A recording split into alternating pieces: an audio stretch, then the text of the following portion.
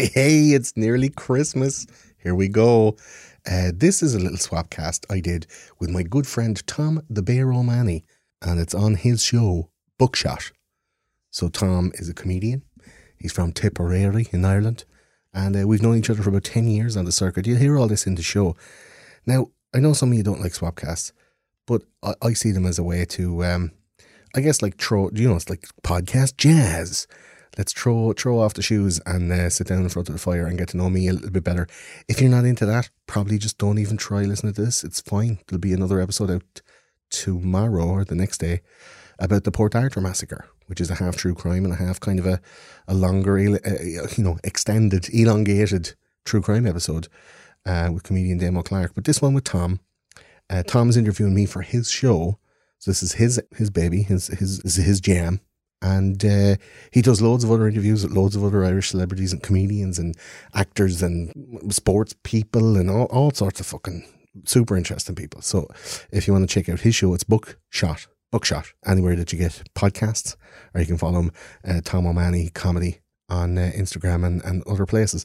It's a bit of crack. We do get personal, and this is just a kind of a little treat before we do our last show before Christmas, which is the Port Arthur massacre. And then you should have another one just before the end of December. As I said, we're back to weekly now. All my run has gone away. Thanks be to God. Fingers crossed now. No long-term effects, so I'm very happy. And yeah, we're getting ready to enjoy Christmas. So I hope you enjoyed this one. It was a labour of love. It was one of Tom's longest episodes in his show. But I mean, when you mess with the bull, you get the horns. He wasn't expecting it to be so long, but we had a good old chat. There's loads of insight, there's loads of personal. So you want to find out what's going on with me and, how the stuff is going. If you really like the show and you want to know what's happening or how it was made and the history, there's loads of stuff in here. Good old chats. And it's a bit of a fucking, it's a bit of an owl. Gordo's going, look at me. But sure, that's the nature of the show. That's the nature of Tom's interview. So, I mean, fuck it. But like I said, don't listen to it and then give out to me afterwards. That wasn't what you said. So this is what it is, just so you know. So yeah, lads, nearly Christmas. Only a few more sleeps till Santy. Like I said, new episode coming very soon. Hope you enjoy this one. Reach out to Tom and go check out more of his own, or at least give him an old follow or an old ding on the social media. So enjoy.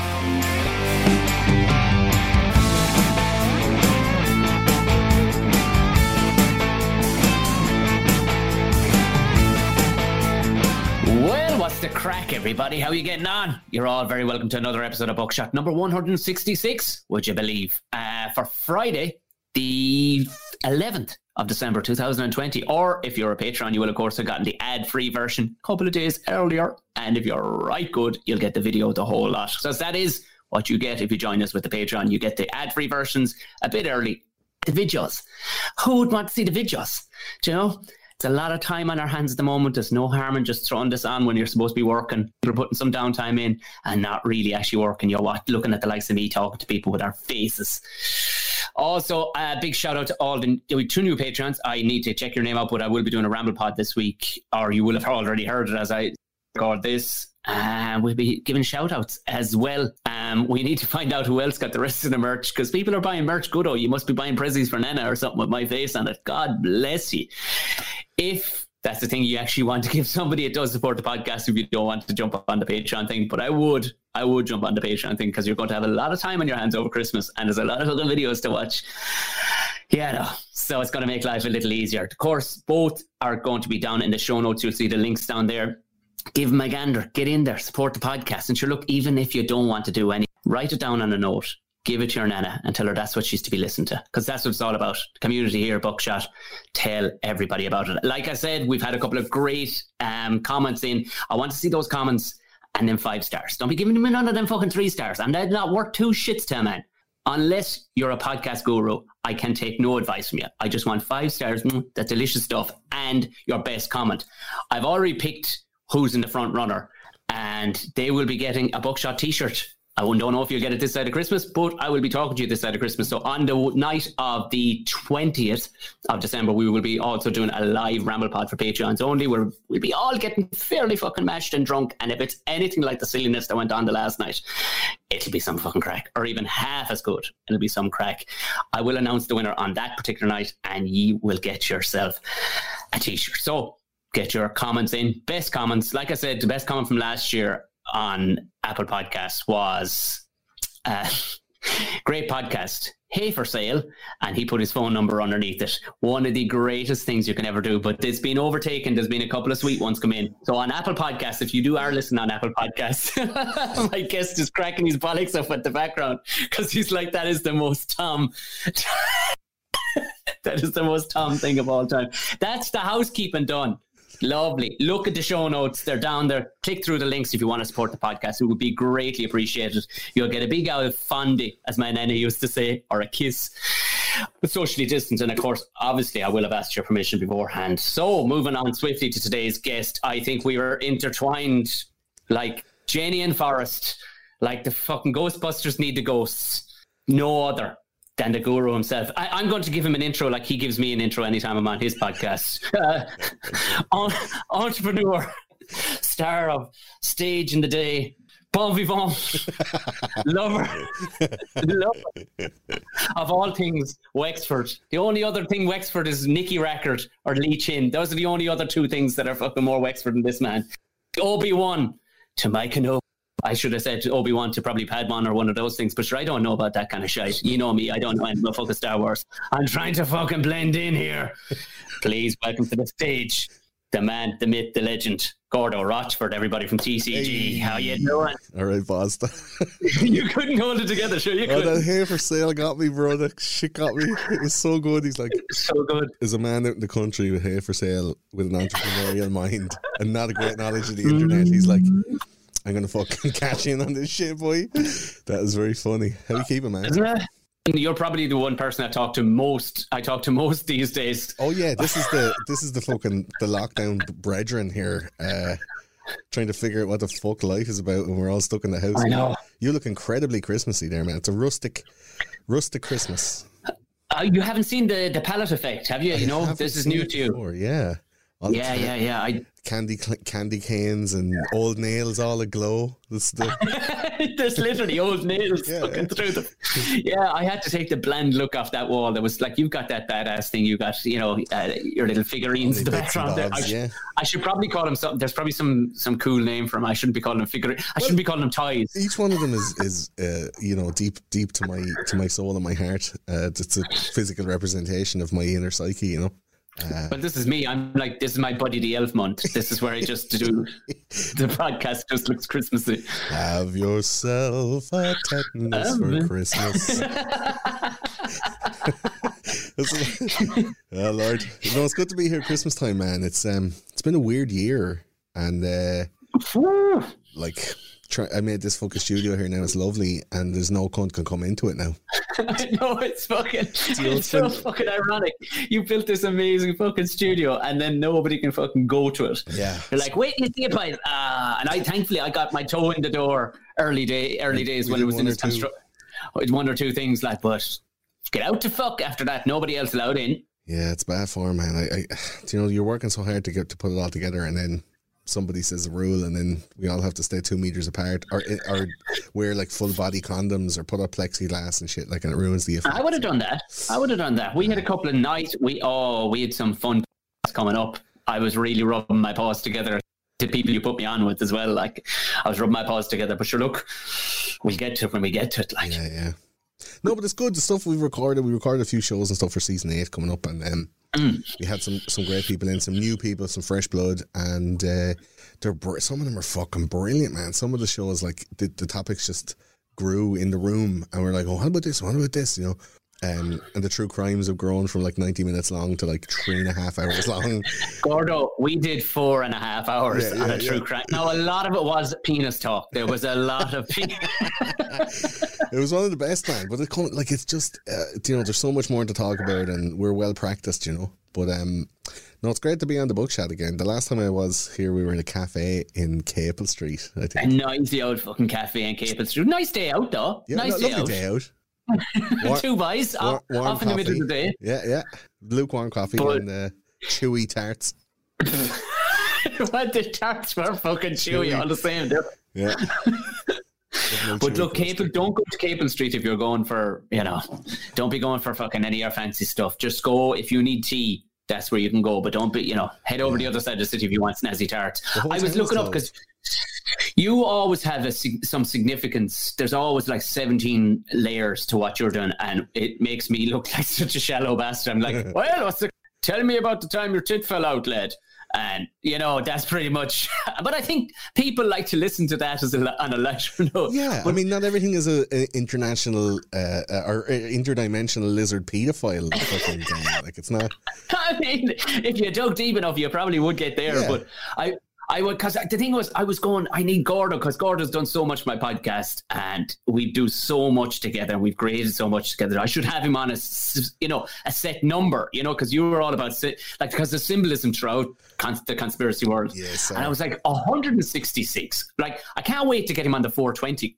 Then again, that wouldn't make any difference, because that's like 20 years down the line, but he doesn't smoke weed anymore. What kind of number? We're getting back for 200. We're on 166. So I looked up what your angel number.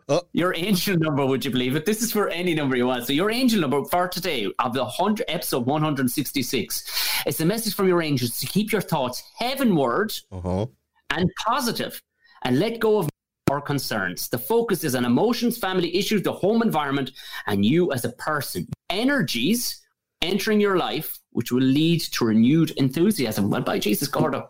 That's fairly spot on, man. Fairly spot on.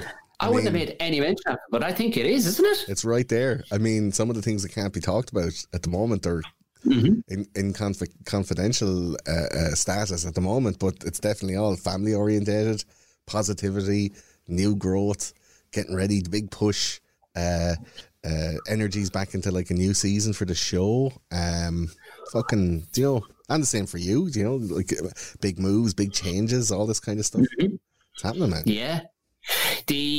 Cause I know there's a major crossover with people, like especially my Patreons, like the crossover between our two. We cross streams quite a lot, but there has been a few times like where people have gone, Chuv, because from listening to me, they do transfer back the other way. So there's a handful of farmers around the country. You definitely are now conspiracy fucking theorists as a result. They've gone, 1 second now, and the next thing they're in, and they're fucking in, man. They love that shit. Red pill, but red pill, the red line. Hey, if she's red, leave her in the shade. That's all I'm saying. Yeah. If she's blue, she'll do. But.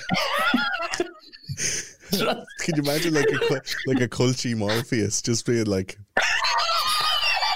do you want to take the blue tractor and just stay on the farm, breaking down sporadically, or do you want to take the red tractor, see how far this laneway goes? Oh my God, yeah. But there is people pop up in the weirdest places, because I like, you have unbelievably dedicated fans. Like, my people are kind of, I won't say they definitely are fans, but they're fair weather kind of people, like they give you a salute across the road, like, "Well, Tom," that kind of a salute. But like, your people would, if they got you in real life, Gordon, they'd jump on your back like, like Beetlejuice, they'd be on you. Like, they'd be. I had we had this the American trip was in process. Let's say I wanted to go to America, make a bunch of documentaries. We fell short on a bunch of different things, legal stuff, financial stuff, and we ended up then going to Europe for a little while and using what money we had got after, like, visa fees and legal fees and transport costs and all this kind of stuff. And we made a bunch of videos in Europe instead. But for the lead up to it, I was planning on like staying in accommodation in America that wasn't like sleeping on cunts' couches and shit like that. You know what I mean? Oh yeah. There was so many offers of like, hey man, do you know about the black-eyed children, man? Hey, you want to come over here, man? Every Thursday at 9, I see like lights in the sky behind my house. You can stay in my house if you like. We can watch them. And there's absolutely zero chance of me staying in a fan's house. Because you wake up in the middle of the night and someone's dick will be on your lips. Like, that is a fact. Or you're after getting dosed like, hey Gordo, does this cloth smell like chloroform? And you wake up in a bath and there's just like chunks of you missing and shit. Like, no way, man. That's not happening. He's standing there with his fucking favourite duck under his arm. down on you. Just gone. Morning, sweetheart. Oh, dudes, man, I can only imagine, like, for the likes of Alex Jones or Joe Rogan or some the big conspiracy, like, well, Joe's not so conspiracy anymore, but like, that's what he kind of bread and buttered himself with through the mid 2000s or whatever.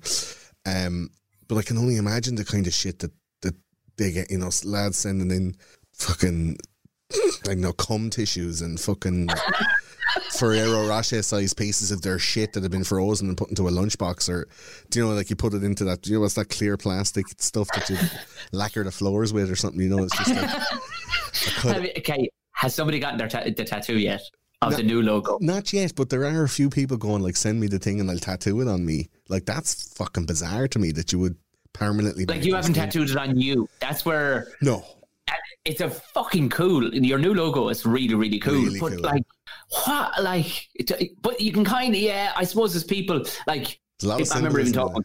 Yeah, there's a fucking gang of stuff in it, but people are easy going when it comes to, like, I'd say the most, I've had people cross over, and I think I was telling you, but I was gigging down in Cork, and these couple of girls came in, of all people, and I said, of all people, what would they be doing coming into a comedy club? Two well-dressed women.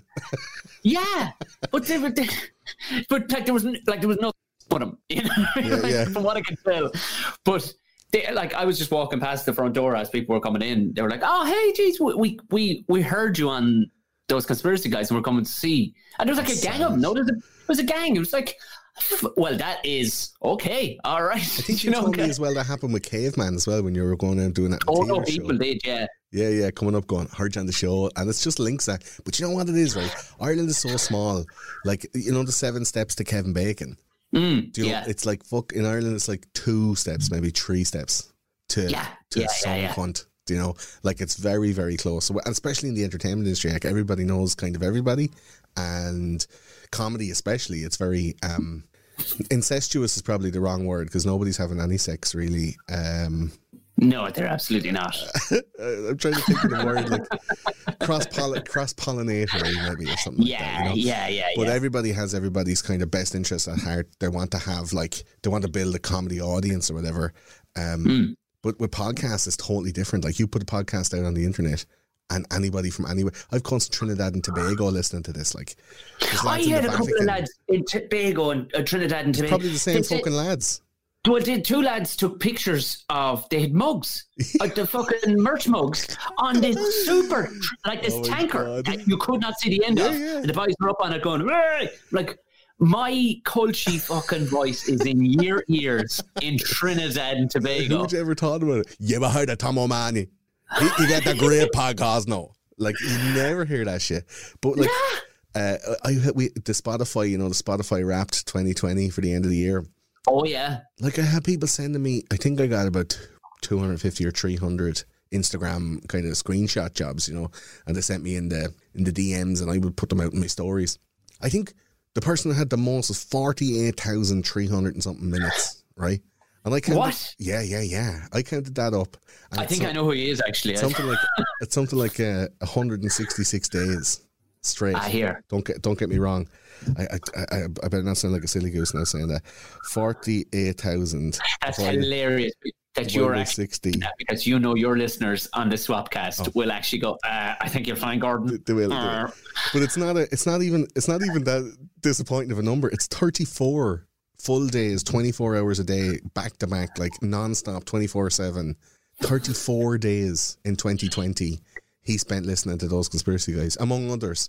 But like 34 full days. If you were to do that, like 34 days, like 34 multiplied by 24 divided by 8, it's 102 days of 8 hours a day solid. So a third of the year the cunt is listening to the show. That is unfucking believable. Like when you rack it up like that, like, because you demented. Jeez, like how do you have up online? Do you know? Like, did you just listen to a couple of them? A few backlog or what? I think of 160 something episodes I have, and that's the public ones, and then that adds up to almost 700 hours of content. And then privately, I have maybe another 250 or 300 hours. By Jesus. Yeah. We did a count one day with the lads in the Discord, and it's as much content as all the episodes of Simpsons, all the episodes of South Park, and all the episodes of Community. Oh no, all the episodes of South Park, Simpsons, and Friends in time, all put together collectively. There's more of those Conspiracy Guys content in time than all of those 3 TV shows. Yeah, but like most of it is like dick jokes, and some of it is kind of shilling for Patreon and asking for fucking explaining how to get onto like our Instagram and shit. Like 40 minutes of that at the start of the episode. But that's fucking hundreds of hours of content, man. Yeah. When you think of those words that come out of your face, like, if you go now, like we can kind of, like they talk about, this people go talk about having the steps or the fucking, what's the yoke, the Fitbit going, I just 10,000. You're like, motherfucker, I burnt like fucking 10,000 calories just running my mouth for 5.5 hours. Apparently your brain uses 1,000 calories a day just thinking. It absolutely does. Have you never been fucking starving over one of your long hauls? Because every time I've come out of your one, I'm going, I need fucking all the burgers in Dublin right now. I go into a hypoglycemia. Like I haven't had any dinner today, so you get like zing zing zing zing zing. You get real like hyper, and it's all everything's firing.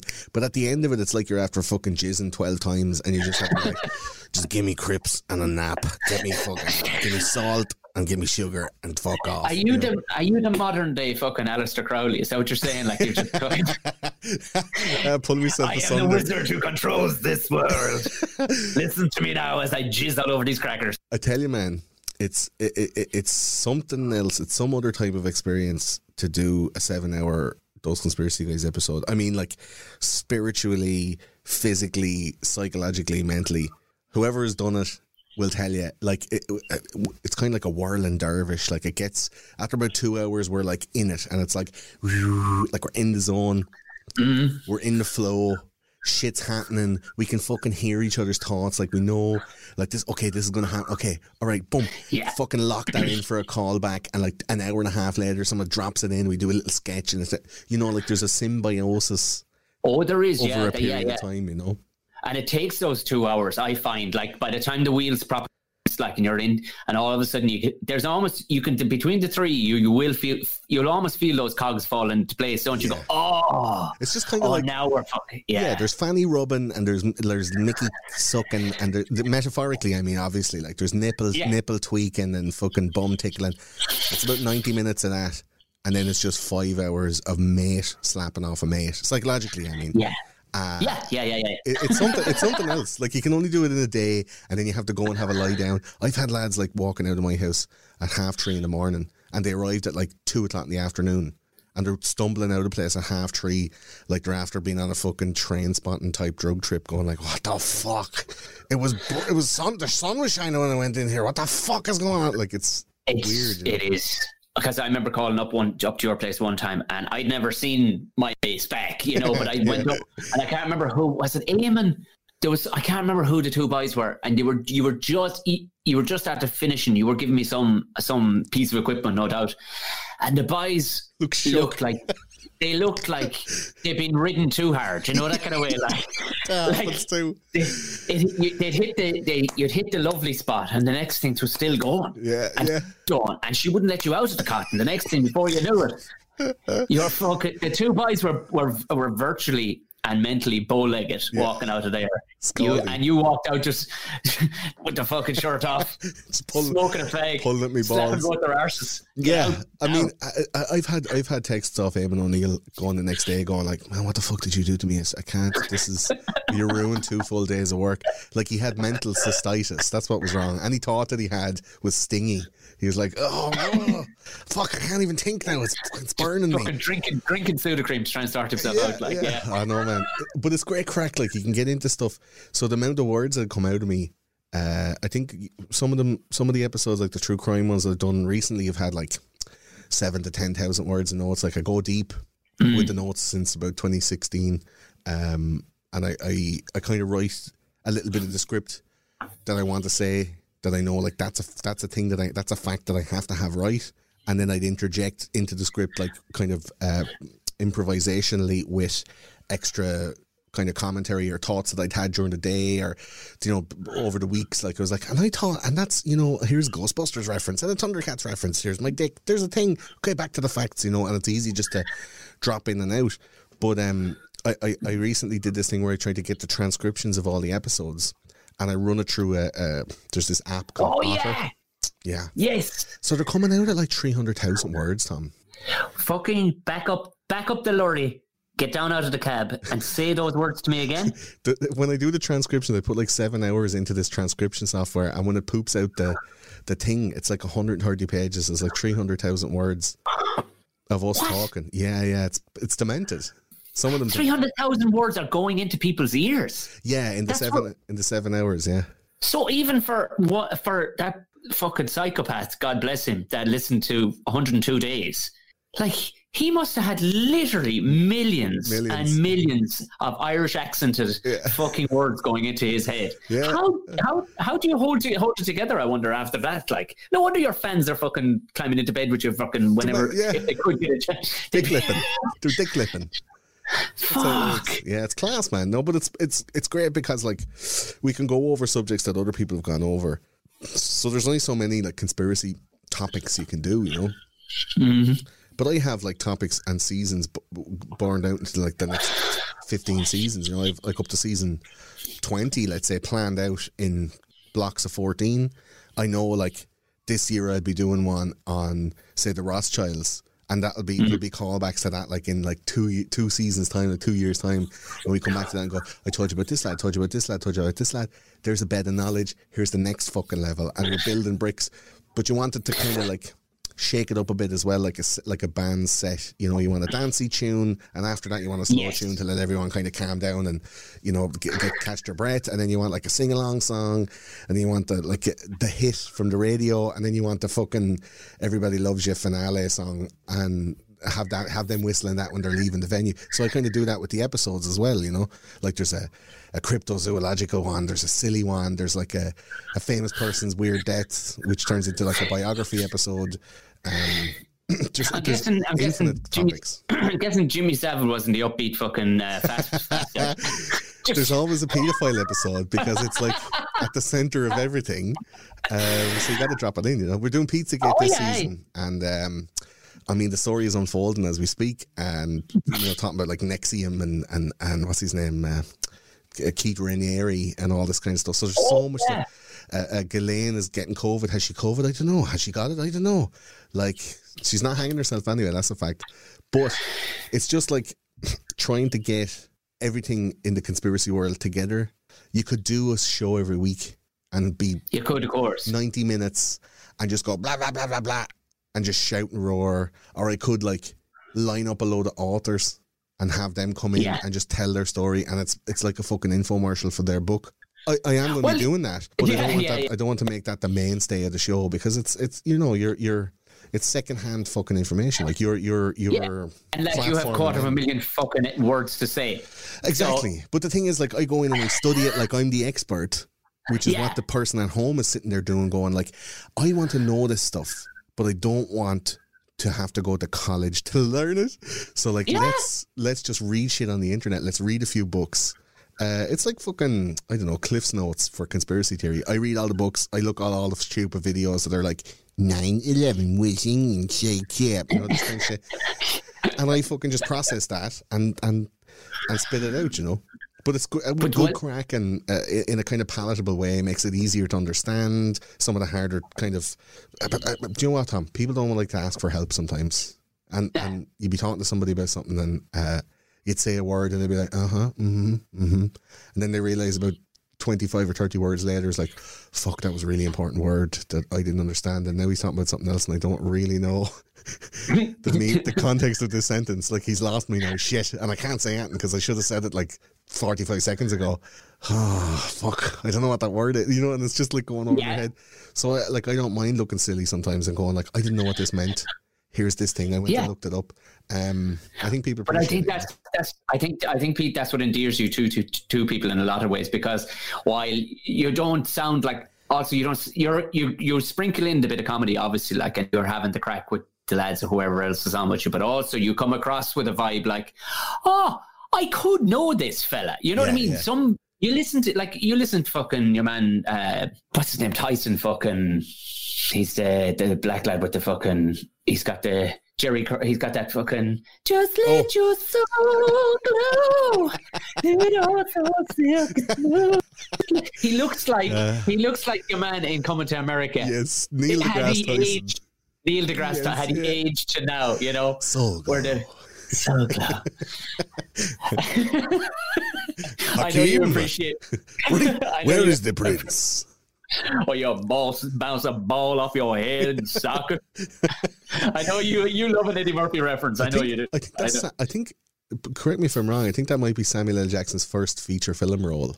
Yeah, it is. Yeah, I remember reading that somewhere. But I like the likes of him. Great, yeah, but you could never see yourself hanging with that guy. And I think there's an element where people can think, Gordo actually sounds like somebody you could fucking hang out with. Like you'd never hang. And that's very endearing to people. I think that's more so. I think that's why people listen to me, is to go, that's definitely a bloke that'd be in the pub. You know, that definitely, you know, to a certain degree. Obviously, you have put in serious legwork when it comes to your fucking episodes and all the rest of it. What is the evolution you see from season 1? Obviously, you're going, sure, we were doing it in our kitchen. Aside from the actual physical gear and all the rest of it, what is the evolution, do you think? Or did you know it was going to end up where it is now? What seasons, seven seasons in, about to start on 8th? Or was it going, let's have a bit of a jolly here and see what the crack was? Or were you day one going, this is... If I'm honest, yeah, it was day one going, this is my way out of this fucking phone shop. You know? Yeah. Like I saw the writing on the wall as far as YouTube and content creation and stuff like that. Podcasting was like getting big. I was listening to Joe Rogan. I was listening to Greg Carwood from the Higher Side Chats. I was listening to Doug Loves Movies.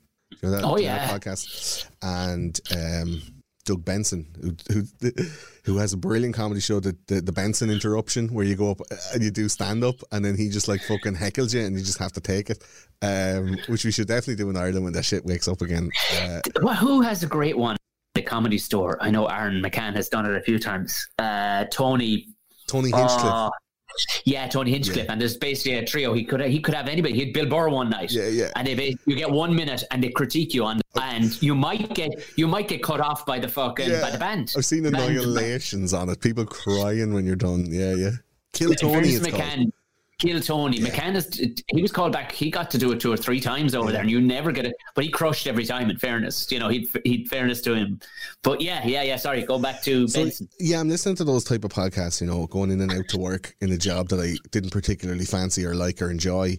But I just got to, you know, talk to people and have the crack. And, you know, old Russian ones that come in and I get to practice my Russian, or, you know, some fella come in and he'd be all like into Jesus because he's after getting clean from heroin, and he'd be all telling me about like, do you know about this fella called Jesus? He was a carpenter, but he was also the son of God, so he was signing and walking, and he was able to, he built his own cross and he climbed up in it and he died for our sins, so I don't do heroin anymore.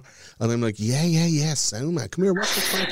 Like, what's heroin like? Oh, it's like a big warm hug from your mommy. Like, it was like weird conversations. The lads in the shop are like, are you selling phones or are you talking? And I'm like, I think you'll find I'm talking. What the fuck is wrong with you?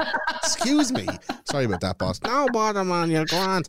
Like, I didn't like the job. I wanted to get something that I could call my own, something that I made myself that was part of a culmination or an amalgamation of all the skills that I'd acquired over my lifetime, which is the music and the content creation, like the technology parts, the audio tech, because there's background in music, and then it was like conspiracy theory, smoking loads of hash and watching loads of videos and getting all that information and reading loads of books and knowing loads of shit about it and thinking about it for years and years, and then doing comedy for a period of time and knowing that if I say something, I don't need an audience to know if it's going to be funny or not. And just throw the shit out here. I know what works and what doesn't.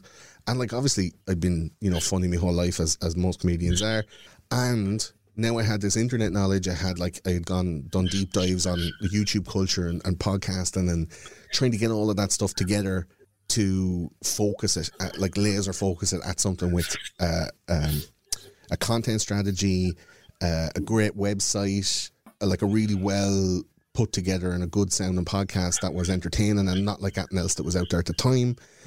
And it just kind of hit straight away because I picked the good topics, but the whole thing was planning it out for years and years and years. Like I had it all from the very start planned out using apps like Trello or Asana. like putting in all of these topics, going through all the shit that I've ever gone through, anything that I've ever read, and say, okay, well, I've already done the legwork on that. I'm going to have to, talk about that. Yeah. And some of those episodes that I picked way back then, they're only getting made like 6 weeks ago. Like this kind of thing. 7 years later, and so I spent the whole year producing it, and then we recorded over the summer, and I released it in September 2014. And it wasn't brilliant, and it wasn't as deep as we've gone in later seasons, and it was as good as we could do at the time, but not dissimilar to like a band or a comedian or a sportsman. You're not going to come out straight away and someone throws you a ball for the first time, you're Lionel Messi, and you're not going to go out on stage and you're not going to be fucking killing them softly like Dave Chappelle in your first 8 gigs. Like we were doing these podcasts, and it's like you get one go, and then it's a podcast, and then you have to release it, and it becomes like canon. Like it's those conspiracy guys' classic canon. People are like, oh yeah, I love them old shows. Your new shows are not like that anymore. I don't like them. And then you're like, okay, well, you can listen to the old shows again and again. Like, sorry, like some people really like. That fucker was doing? We listened to 102 days. You just kept listening to season 1 back over and over. That's the thing, 48,000 minutes. But like some people like Blood Sugar Sex Magik. Some people like Californication, and some people like Stadium Arcadium. They're 3 very different albums made by 3 very different sets of men. Same men, but in very different stages of their life and very different capabilities. Like John Frusciante came back after doing heroin for like 3 years. He came back looking like fucking Skeletor, and he was literally unable to move his fingers as fast on the guitar, so you couldn't get these screaming Jimi Hendrix solos like Blood Sugar Sex Magik. So he had to be on Californication. Bang, bang, bing, bang, bong, bling. Like that, they're all the solos because the cunt was fucking riddled with gear. So like, some people like that. It was one of the best-selling albums of all time. But everybody else then who's like hardcore fans are like, no man, it's not fucking Mother's Milk or fucking Blood Sugar Sex Magik, man. It's not as good, it's not as good. It's like, just go listen to those albums then. Do you know what I mean? Like you can't expect shit to stay the same and still keep going. So as we went along, first season smacked, got 20,000 downloads a week, something like that in the first few weeks, and I was like, I got a golden ticket. Like this is fucking and right, let's go. Everyone pull down your pants, let's go. Like I fucked the arse off it. First season was the last half of 2014. I recorded season 2 in the first 2.5 months of 2015, and then the old co-host, he went away to Brazil for like a year. So I had a whole year on my own going like, fuck, I don't know what to fucking do. I had a lot of episodes banked. I started doing like swapcasts and interviews and tried to like diversify my portfolio. And then we came back with season 3, got a load of other guests as well and got extra people on and tried to go like, well, I can't really rely on anybody. Like this is going to have to be a solo fly. Like, set it up in such a way that I don't need anybody else really. Like I don't need somebody to rely on to come in every day to show up proper. Because it's like, a dance partner. If you have a dance partner, you're singing to the choir here now. You are singing. If you have a dance partner, and the motherfuckers showing up and they don't bring their shoes, or they don't know the steps, and they don't, it's hard to fucking get better yourself. Like I said, when you sit down to do the podcast, you only get one shot. And once it's out there, and if it's bad forever. So, sorry, can I do one shot? To do your famous line of the whole thing: 2 shots to the back of the head. Worst case of suicide ever. All I kept hearing was also, I was trying to think, when you were mentioning like rock bands and you were comparing, the how rock bands change and everything, but like they're at the difference between when it's a gig and when we finish a gig, like they're starting coke off hookers' holes and whatnot. Don't tell these out windows. Well, we just put on the kettle after that. Like, when we go to Zaytoon and go home and go sleep. You can't really do coke off like the recording equipment like by yourself. It all gets stuck in the sponge, that's why. That's in the glow, I suppose, can't you? I mean, it started off something really like slapdash in my mind, but it was as good as to now. It was as good as I had no money, man. I was making like embarrassingly like low amounts of money in that job. My hours were all cut down. It was minimum wage. A little bit of commission, we never got it because it wasn't in long enough. Like an embarrassingly low amount of money. Like you did not fit in over there, Gordo. I was there a couple of times over to you in that phone shop. And while you were having the crack and watching, which shopping centre was it? ILAC Centre. Oh, the ILAC Centre. For anybody who hasn't been to Dublin ever, forget all the tourist attractions to go see. Just go to the ILAC Centre, stand in the centre of said centre for about 20 minutes and just watch the fucking carnage around you. It's real. It's like a David Attenborough documentary. You know, it's fucking. There are a lot of people who look like meerkats, actually, now that you mention it. Yeah. Oh, sketch. Bleeding sketch, man. But it was just like, you know, I was putting so much effort into it, trying to plan it all out and make it all happen. Tom, you know me, man, I'm a little bit of a control freak, and maybe I'm pushing people away, and maybe I'm like going, no man, it's this, you know, there's a fine line between like having standards. Though, in all fairness. Yeah, but it's a fine line between having the standards and being bossy cunt. Do you know? Like, I'm kind of going like, I want more from it, and you should too, and if you don't, then bye. Do you know? Like, you can't be coming in half-arsed, right? And as the seasons went on, the shows got longer. I think the first really long one was the Necronomicon episode that went over 6 hours, and we were like, oh, we can do. And that got like a couple of 100,000 downloads. I was like, I never thought 6 hours would fly as a show. You know, who'd listen to 6 hours of a podcast? And then I was like, fuck it, that's the new standard. Let's go. Boom. And it gave us so much more scope to put in as much as I really wanted. Like, I'm going to redo the 9/11 episode. I'm going to redo JFK, probably going to redo Madeleine McCann, and go as deep as I've gone in more recent episodes. But just from, like, to answer your question, from the start, season 1, I thought, this is it. If I can really fucking make this thing a thing, and it's worldwide appeal. I knew that the audience was coming from America and the UK for a start. A lot of lads who were stuck in comedy the way I was after like 5.5 or 6 years of doing it and not really getting anywhere because I didn't fucking suck the right dicks. The scope is very small. The scope for success and the scope for advancement is very small if you're not willing to play the game. And I am absolutely not willing to play the game in any way, shape or form. So I just made my own game. And then I'm winning at that game because nobody else is playing. Fuck it. Do you know what I mean? There is a little kind of bit of, when you get up to this level, a little bit of like, where do you go next? Like, am I going to do like Joe Rogan and go Spotify exclusive? Am I going to sign this contract? Am I going to do this thing? But for now, I'm happy to be making shows, setting up live gigs in the UK. Definitely still want to make a TV show, be it in Europe or the UK, but America's definitely on in my sights. I'm talking to people over there on that side. And the fucking, you know, it's a wide open field for me. Oh, Lord. As soon as the world opens back up, like, America's like square in my sights to go over to do live shows, to fucking do interviews, and hopefully make like documentaries and a TV show or a Louis Theroux style series of docs that I had planned. Like, it's 100% ready, ripe. I just have to get there before some American motherfucker does.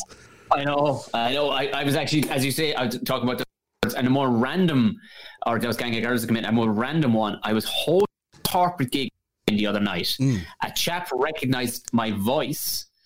Yeah, that's happened a couple of times, because he's recognised my voice, because he'd been on it. It was a group of like 102 people. He'd been sitting back supping a can.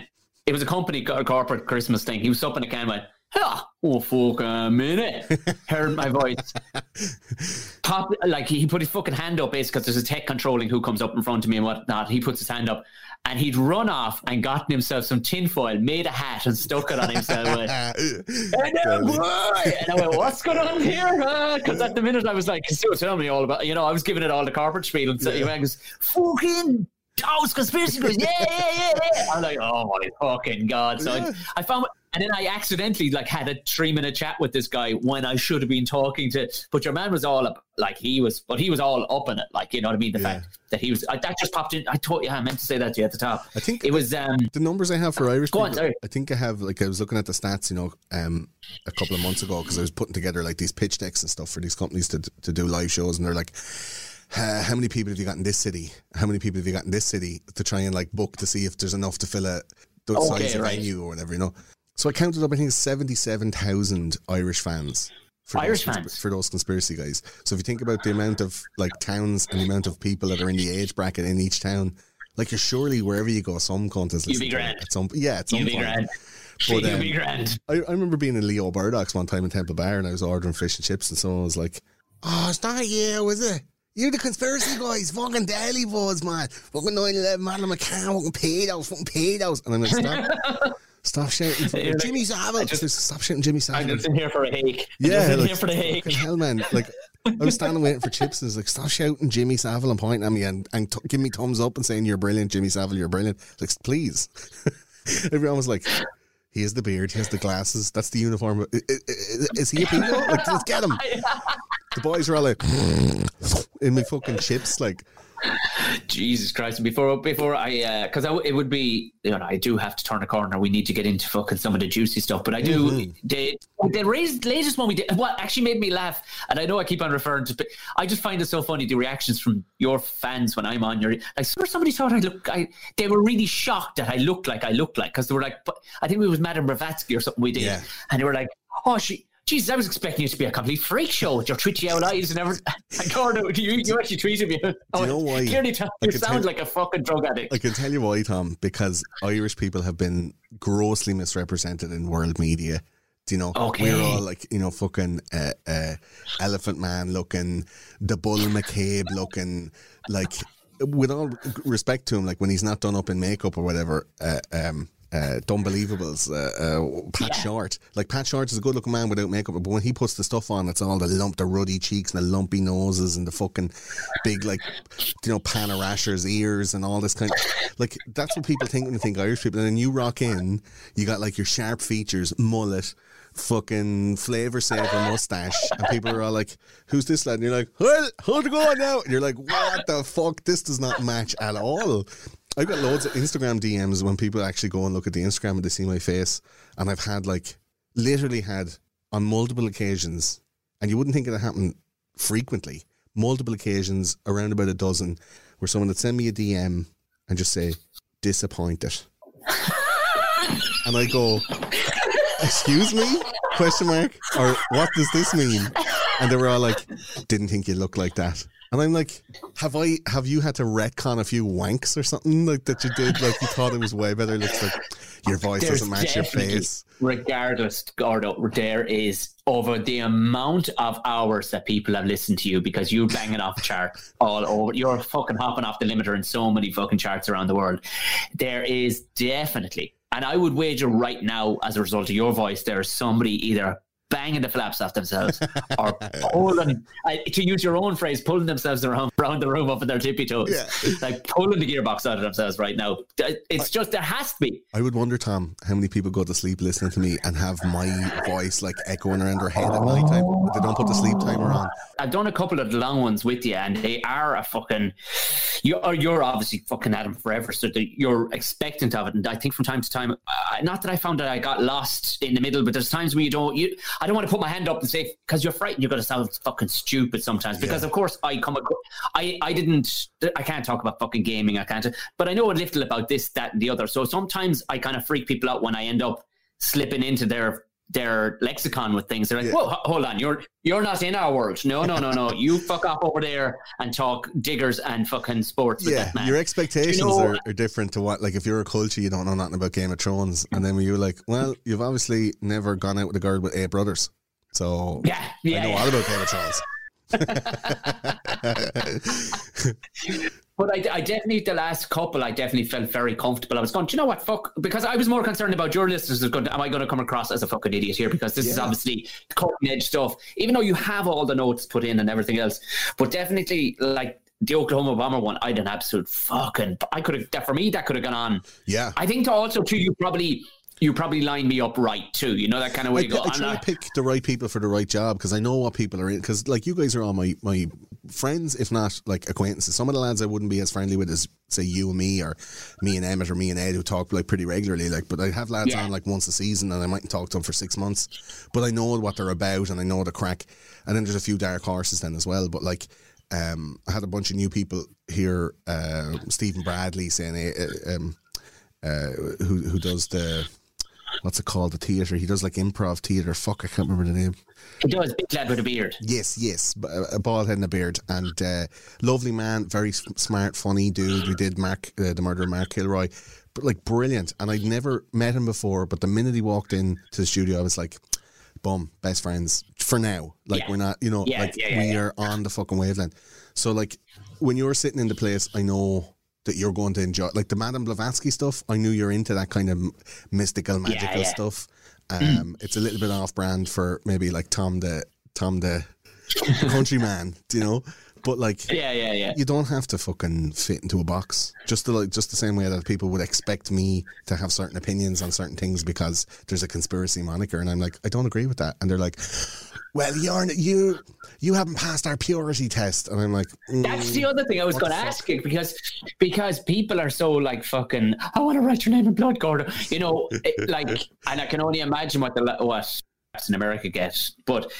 Obviously, it's probably the same because you have such an American fan base. But do you get pulled? Like you would get pulled up a lot, no doubt. But because you haven't fitted into it, I think we talked about this before. You obviously have easygoing people listening. But there's what I find sometimes people who are really into conspiracies. They're often quite angry at something else, and they're looking for experts to give them an answer as to why that thing isn't the way. Why isn't it the way it is? Yeah. And then they're on board with everything. And it's open season. But what I've noticed with you, you're almost journalistic and you're going, well, no, this is fucking what is there. Yeah. This is all I can fucking tell you. And these are my opinions on it. But you stick to your guns on certain things. And I wonder, do some people go, Gordo, come on. I thought you were all town, you know? Yeah. There is like a logical fallacy that I tend to throw out there to let people know, like, this is not a right way to be thinking. It's like a no true Scotsman fallacy where it's like, you know, no true Scotsman would wear underpants with a kilt, for example, you know? So it's like no true conspiracy theorist would ever believe that, I don't know, masks are functional or appropriate or, you know? So, and I'm like, well, I wear masks. I don't want to scare grannies in Lidl.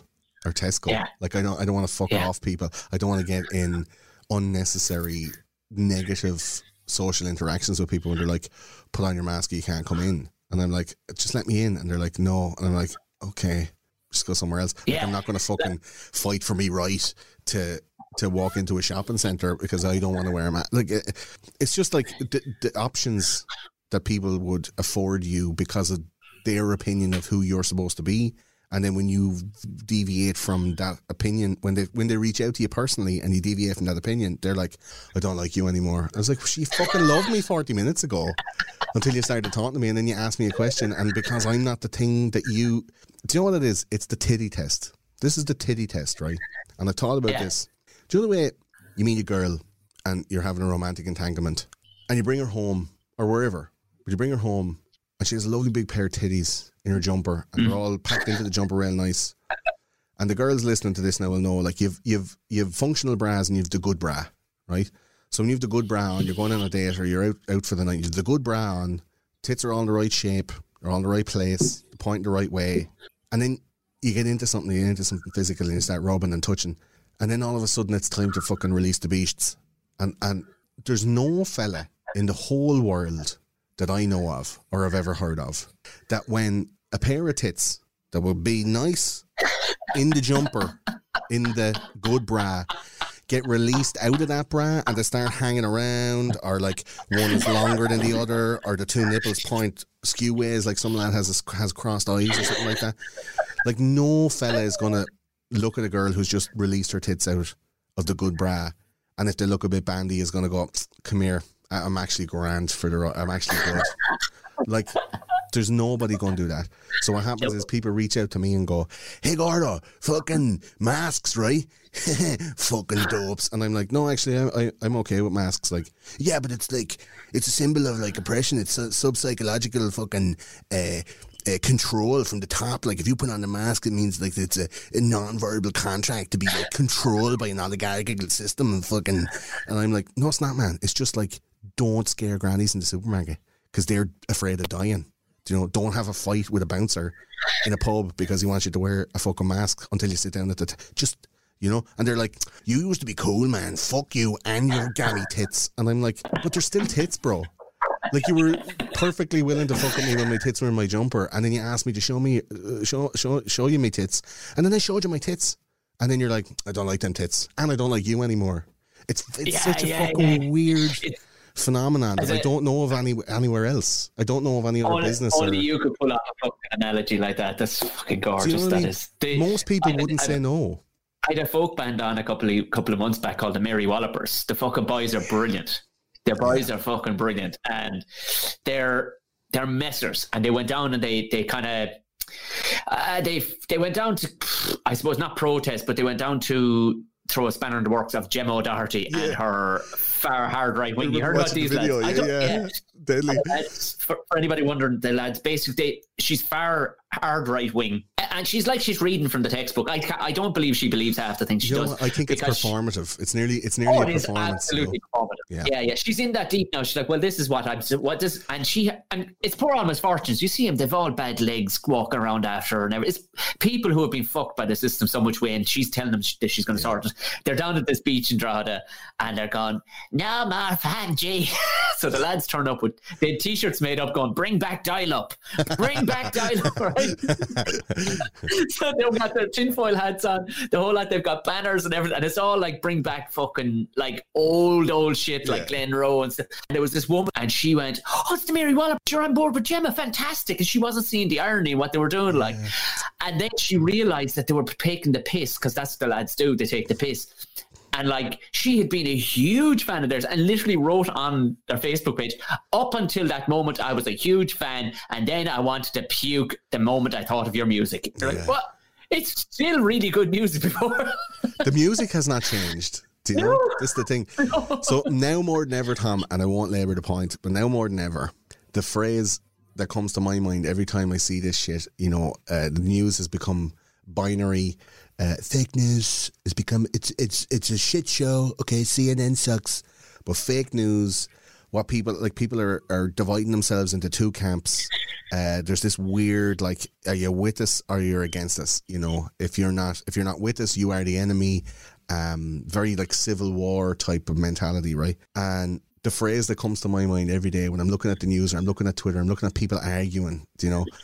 And not even listening to the other side. They're just arguing, going, my thing, and then the other person's going, my thing. We don't see the world as it is. We see the world as we are. And if those people are mad at the Mary Wallopers for doing a joke, which makes them, which takes away the possibility of joy from listening to their songs that they used to like that's a fucking crime. Like, that's such a fucking, like, a posthumous loss of joy. Like, you're killing old joy. Yeah. You know, you're killing joy that you had for years, deleting joy in your life that you had from years ago that was keeping you going now, which is making you now more embittered and more angry, because when you think back on years ago, or even like, you know, think back on years ago, it's like, man, I was never happy. I've never been happy. I haven't been happy for years. And it's like, no, motherfucker, you deleted all your happiness in the last 6 weeks because you started going to fucking Gemma O'Doherty rallies and she started telling you all the people that you're supposed to hate, and then all the TV shows that you're not supposed to like anymore that you spent hours watching, that's all gone. All the fucking music that you like, you're not allowed to like that shit anymore. So all the times that you spent enjoying 48,000 minutes some cunt listening to the show. Can you imagine if he changed his mind about me? That's 34 full days of his life that he has deleted the joy from because he changed his mind about how he feels about me. Like, don't let your fucking decisions today kill joy that you've already felt, because you look back and you have nothing but blackness, which leaves nothing but blackness in the future. Like, it's fucking making angry people angrier. Tell them all about it, those conspiracy guys. I haven't really thought about the outlook of my podcast. Jim Elliott on a couple of weeks ago, and he was like, but whatever way it came up in conversation, he said, but sure, your podcast has a positive outlook on life, like. Yeah. Totally your podcast is a very happy, positive thing, like. And I went, I suppose it is, yeah. Like, except as a like comedian, me on. no, but the crack is still 90, like, regardless, like, and you can dance, you know, and you're still looking at things. But I think it's a very good lesson that you point out there, is that because negativity is an awful it's a fucking old disease. Yeah. And no matter, like, you can have a fucking dose going on in your life. Like, I'm a comedian, having a fucking pot to piss in, but what's the point in cribbing? No cunt is going to do it for me. Do you know what I mean? So, fucking horse into it and get fucking happy. Like, I'll at least get rid of those negative cunts that be whinging in your fucking ear, and I don't give a fuck if they're a family member. Give them the fucking road. They're good for nothing. Well, let's take that into, let's drill a little bit deeper into that then. You as a comedian, since you started, have started after lads who were very negative, who were very, not negative, but just not positive in their outlook towards comedy as a career. And you have fucking sailed past them like a knacker on an electric scooter. How are you guys? Like, no. As far as like success, exposure, you've been on telly, you've been in feature films, you've been on fucking stages all over the place. Shit that fucking, you know, Bono would be thinking twice about stepping on stages that you stepped on, right? Because you're positive about it all. Nobody wants a fucking cunt on tour.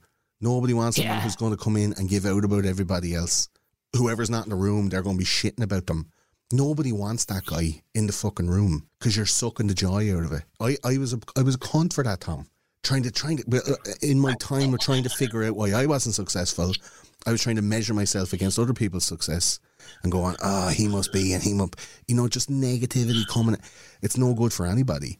So you as a very positive person, you say you might not have a pot to piss in, but how many comedians out there are crying and cribbing and sniping and jibing and fucking, you know, sending emails going like, you want to watch that lad, not trying to fucking undercut people's prices and doing all, because they're not feeling the joy. They're not getting that success. Like if you're putting it out, you're getting it back. And I think that's a huge part of those conspiracy guys' success. Absolutely, yeah. Because I'm coming into it going, I love this shit. I'm squeezing my nipples now trying to jump. I love this shit. I love audio listeners. He is inspecting both of these, and they point the same way and everything. But it's just, it's just like I love it, and you can hear it in my voice that I love thinking about it. I love talking about it. I love fucking. I like how it smells. I like how it tastes. Like it's like.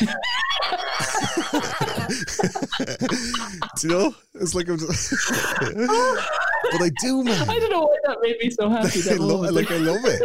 I really love it. And there's some of the parts of it.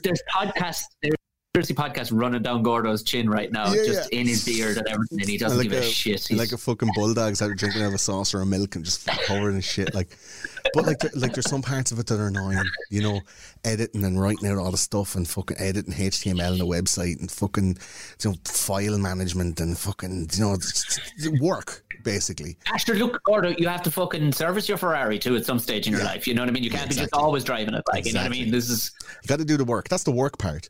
But the job part, the stuff that nobody else can do, is me sitting in the chair after fucking researching for 3 weeks, putting all the stuff into my head and going bang, bang, bang, bang, bang. That's not work at all. But to somebody else, it will be impossible. That's the difference. Yeah.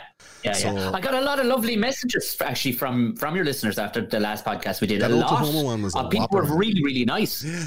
It broke all records. I think I said in 72 hours got 198,000 downloads. Lord Jesus, Mary and Joe. Record breaking release. Yeah, it was the first long episode in a while, and people were just like, "Give me that shit!" Like you were like hungry for it. But it was the last recorded episode of season 7, which was a long time ago recorded now, and I got corona, so I've been out of the fucking game for like 3.5 weeks. I couldn't lift my head up for 12 days, Tom. Christ almighty. And so I couldn't do any editing, so I'm working on the Malcolm X episode now, which has Emmett and Gary Lynch on it, which should be coming out tomorrow the 8th of December or whatever. So yeah, man, it's a labour of joy and love and positivity, and there's never any like, oh man, this is fucking bullshit, or fuck's sake, I have to go to work now. That shit never comes into my head.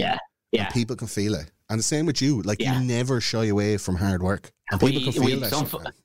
We had some fucking work to do the night we went to Galway. Do you remember that night? Me. Just before. That was... You had to do a show as well as that, though. That's the thing. I got to sit in the audience.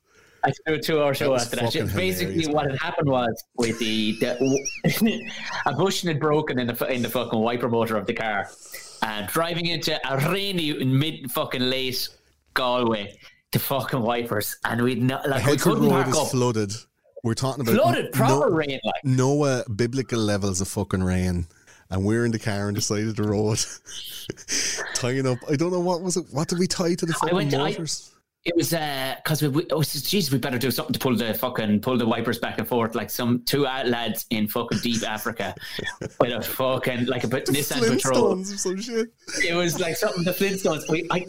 I went to the first aid kit. It was a bandage, a roll of bandage. So Gordo tied onto the left hand wiper, and I tied onto the right hand wiper, and the windows down, pissing rain in the top of us, pulling back and forth. But for 40 minutes doing it like the fucking Chuckle Brothers, going to me, to you, to me. me, and I was pulling the left, and it was like, let it go, Tom, let it go.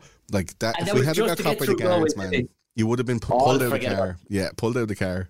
That was forget such a about fucking it. funny But the thing was, we had to get to the show because I was doing Caveman in the whatchamacallit in the fucking the theatre. Town hall, Galway, yeah. We'd gun it on the way back just in case the rain caught us. We'd the fucking bullet back as hard as she'd go on the fucking way back to Dublin. Thank fuck. But I suppose we've kind of rounded the corner on a few things, and we've gotten nicely fucking warmed up on whatnot. And it wouldn't be, my listeners wouldn't forgive me if I didn't fucking get into some of the fucking stuff, because you are the fucking man when it comes to this. Now, obviously your episodes, and you're great at keeping them evergreen. They're very big, strong episodes because, like you were saying, I could do a weekly one and just fucking, almost like a magazine show of what's happening now. Yeah. But your Twitter, for anybody who doesn't follow Gordo, get on his Those Conspiracy Guys on Twitter, is very, very good because you're just putting up just very interesting, thought-provoking articles like, oh, fuck, I wonder what that is. And that's what you kind of do. You don't go, look at these pack of cunts. You kind of put it up there going, yeah, let's have an old look-see-wooksy at this, because some queer shenanigans, and there's been so much of it that I don't know which way is up with the American presidential. It's possibly going to be one of the biggest conspiracies of all time, Tom. We're talking about Watergate times 1,000. Like serious shenanigans, but it's not in the mainstream media. It's not in the mainstream news, so people aren't believing it. In fact, it's been put out to the fringes of what would you call it, acceptable conversation online. Twitter and Facebook are actually like putting markers under everybody that shares that, and it's all like, this is lies, big red box underneath it, like, this is bullshit. And then going in front of like House Oversight Committees, Mark Zuckerberg and Jack Dorsey, having to sit and answer questions when the lads are going like, okay, so you're saying this is lies, and here's the evidence for this thing being true. So how are you not having an undue influence over the elections by using your platform as a publisher to edit content, which is against what was called Article 230, which is basically like allowing social media to be used as a tool for political advertisement or not, as the case may be. Like Cambridge Analytica did. Yeah, to pull back the capabilities of being able to do that, or their internal censorship. And Twitter and Jack Dorsey were going like, well, we don't do that. We've never done that. We never would do that. And then about 2.5 months ago, somebody hacked into Twitter. Now, hacked in at the core of Twitter.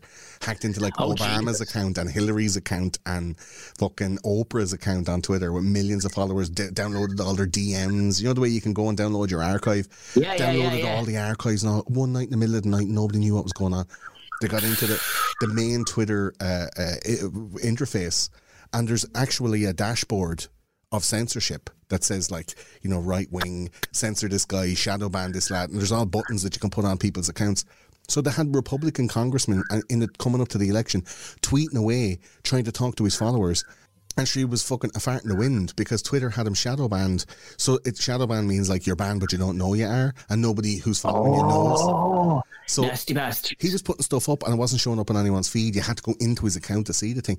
So there's all of this mad shit going on that's so deep within this like election fraud. It could be like the biggest conspiracy of all time, really. And do you like there's images of like, because I have cousins in the States who are conservative in the States who are conservatives, and they were unabashedly Trump related. I think Trump had benefited them a lot too. I know their wagon is conservative regardless, and that's just always the thing I find interesting about American politics. They're like, well, we are blue or we are red, and if they put a turkey with a hat on, we're going to vote for that. I often find that strange where they don't. Sometimes it would seem they don't look into policies, but I think Trump had been quite good for them in whatever way it had panned out for. I don't think, and even as I was saying to Jim, regardless if the man had put an extra 2 inches up every fella's Mickey in the country, he was not getting a second term. Simple as fucking that. He wasn't getting it. Like, let's put it this way, right? Donald Trump, the amount of votes that were actually counted for him exceeded what was for the biggest voter turnout of all time, which is Obama's 2008 presidential election. Donald Trump himself, they're saying like Biden has exceeded the most amount of votes for any US election of all time by 10 million votes. Donald Trump did it by 8 million votes. But nobody's talking about that. Nobody ever says that. So it's like selective positivity, People are saying like Trump this election beat Obama in 2008. So if Trump had went up against Obama with these numbers, he would have won against Obama. Yeah. So like people aren't paying attention to that kind of stuff. And then there's like very, in my opinion, very obvious improprieties with the election structure and the execution of the election parameters constitutionally. So like in the states that were seemingly battleground states for this election, which was Wisconsin, Michigan, Georgia. This is all top of the head now, so it might not be 100% on the ball, but Wisconsin, Michigan, Pennsylvania, Georgia, Nevada, and Arizona, they were all kind of questionable, right? Yeah. So as soon as they could, the news media started calling the presidential election for Biden. And this happened back in the Bush-Gore time when they called it for Bush, and then Gore kind of countered, and then they called it for Gore, and then Bush went, no, count that Florida shit again. And Jeb Bush, his brother, was the governor of Florida at the time, and whatever. And it wound up, after the count was recounted, that Bush had won by like 537 votes or something like that, which means he got Florida, which means he got, I think, 20 electoral college votes, which put him over the 270, right? Yeah. But this time around, there has been boxes of fucking ballots that have been found in their tens of thousands, if not hundreds of thousands. There have been videos of people throwing ballots away, taking in boxes of ballots and throwing them away or not counting them. The way that the systems worked, there's like computer tally, and for a lotto machine, and you take off all the numbers and then you pop it in, and so there's this type of machine where they were feeding the physical ballots into, and the machine was totting it up. It's made by a company called Dominion, and Dominion was used in Venezuela to very obviously. I thought you were going to say it was a little fella in Despicable Me. Because of Matamoso election. It's going to be it was to get Chavez in. Basically, there was like voter impropriety, and when you put all the fucking votes into the machine, someone can just hack in super handy. Like there's almost wide open administrative capabilities, right? And then Paul Pelosi, who's Nancy Pelosi's son, Nancy Pelosi is the Democratic Speaker of the House, aka fucking Skeletor, right? Good morning, Sunday morning. Like to fucking put her. If she was a dog, you'd bring her out and shoot her, right? She's something else. She's the one that ripped up Trump's fucking speech. Do you remember that? He made the speech and he gave everyone a copy, and then at the end she was just like ripping it up. Like she's a fucking sour cunt, right?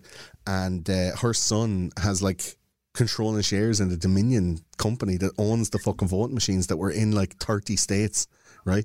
So Michigan called in this shit saying like at 3:30 in the morning, Joe Biden's numbers, it was all like, it was going for Trump, all the counties, all the votes were being tallied, and then at 3:30 in the morning, Joe Biden's votes jumped up by 140,000 in like 3 counties.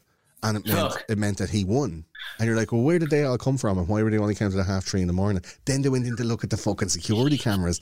Apparently everyone was told to go home at 10:30 that night. And there was 5 people left over. And those 5 people have been videoed like handing shit back and forth. The same in Georgia. When you count all the votes, you put it onto a little USB key. So there's people like handing these USB keys around the place, and they were swapping them over and then giving them to the official count, and they were plugging them into the machine, and it was going giving Joe Biden hundreds of thousands of extra votes in Georgia. And there's videos of them doing it, bringing in. There's a new video out at the moment where there's like 4 people are bringing in like a big trunk at 9:30 in the morning. I saw that, yeah. And stashing it under a table. And then at 10:30 that night, when everyone else has been told to go home, there's 5 people left in the office, and they go over to that trunk and they start pulling boxes of fucking ballots and going over to the machine and going for bump. And then they checked in with the system what was going on. So on those ballots, you're supposed to vote all the way down. So it'll be Joe Biden, and then if you're a Democrat, you vote all the Democrat lads all the way down. But they didn't vote for all the people all the way down. There's just one tick for Joe. And they all came in at like 1:30 in the morning.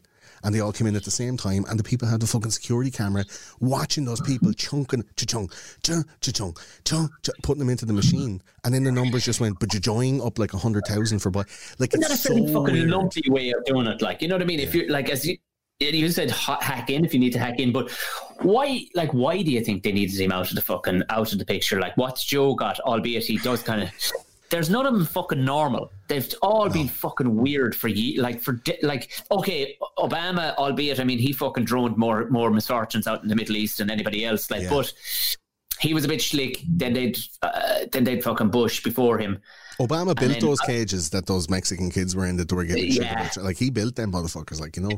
But you see, the whole rhetoric worldwide, because there'll be people listening to this, they're going, "Era now, boys." Yeah. But all Gordo can do is actually point out the actual physics and go, "Well, there's the fucking facts. Let's make of it what you will." But like I said, old fucking Trump was not getting. They were either going to shoot the fucker or not, because he was not getting a second term. You can see it. Too many people. He was either embarrassing people on the world stage, or he was poking into something he shouldn't have been fucking poking into. I reckon. I tell you, Tom, now between yourself and myself and the wall.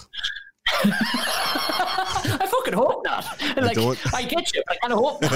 Well, this is going to be going out on my feed as well for a swapcast. Oh yeah. But I tell you, between yourself and the wall, I don't know would I count out Trump yet.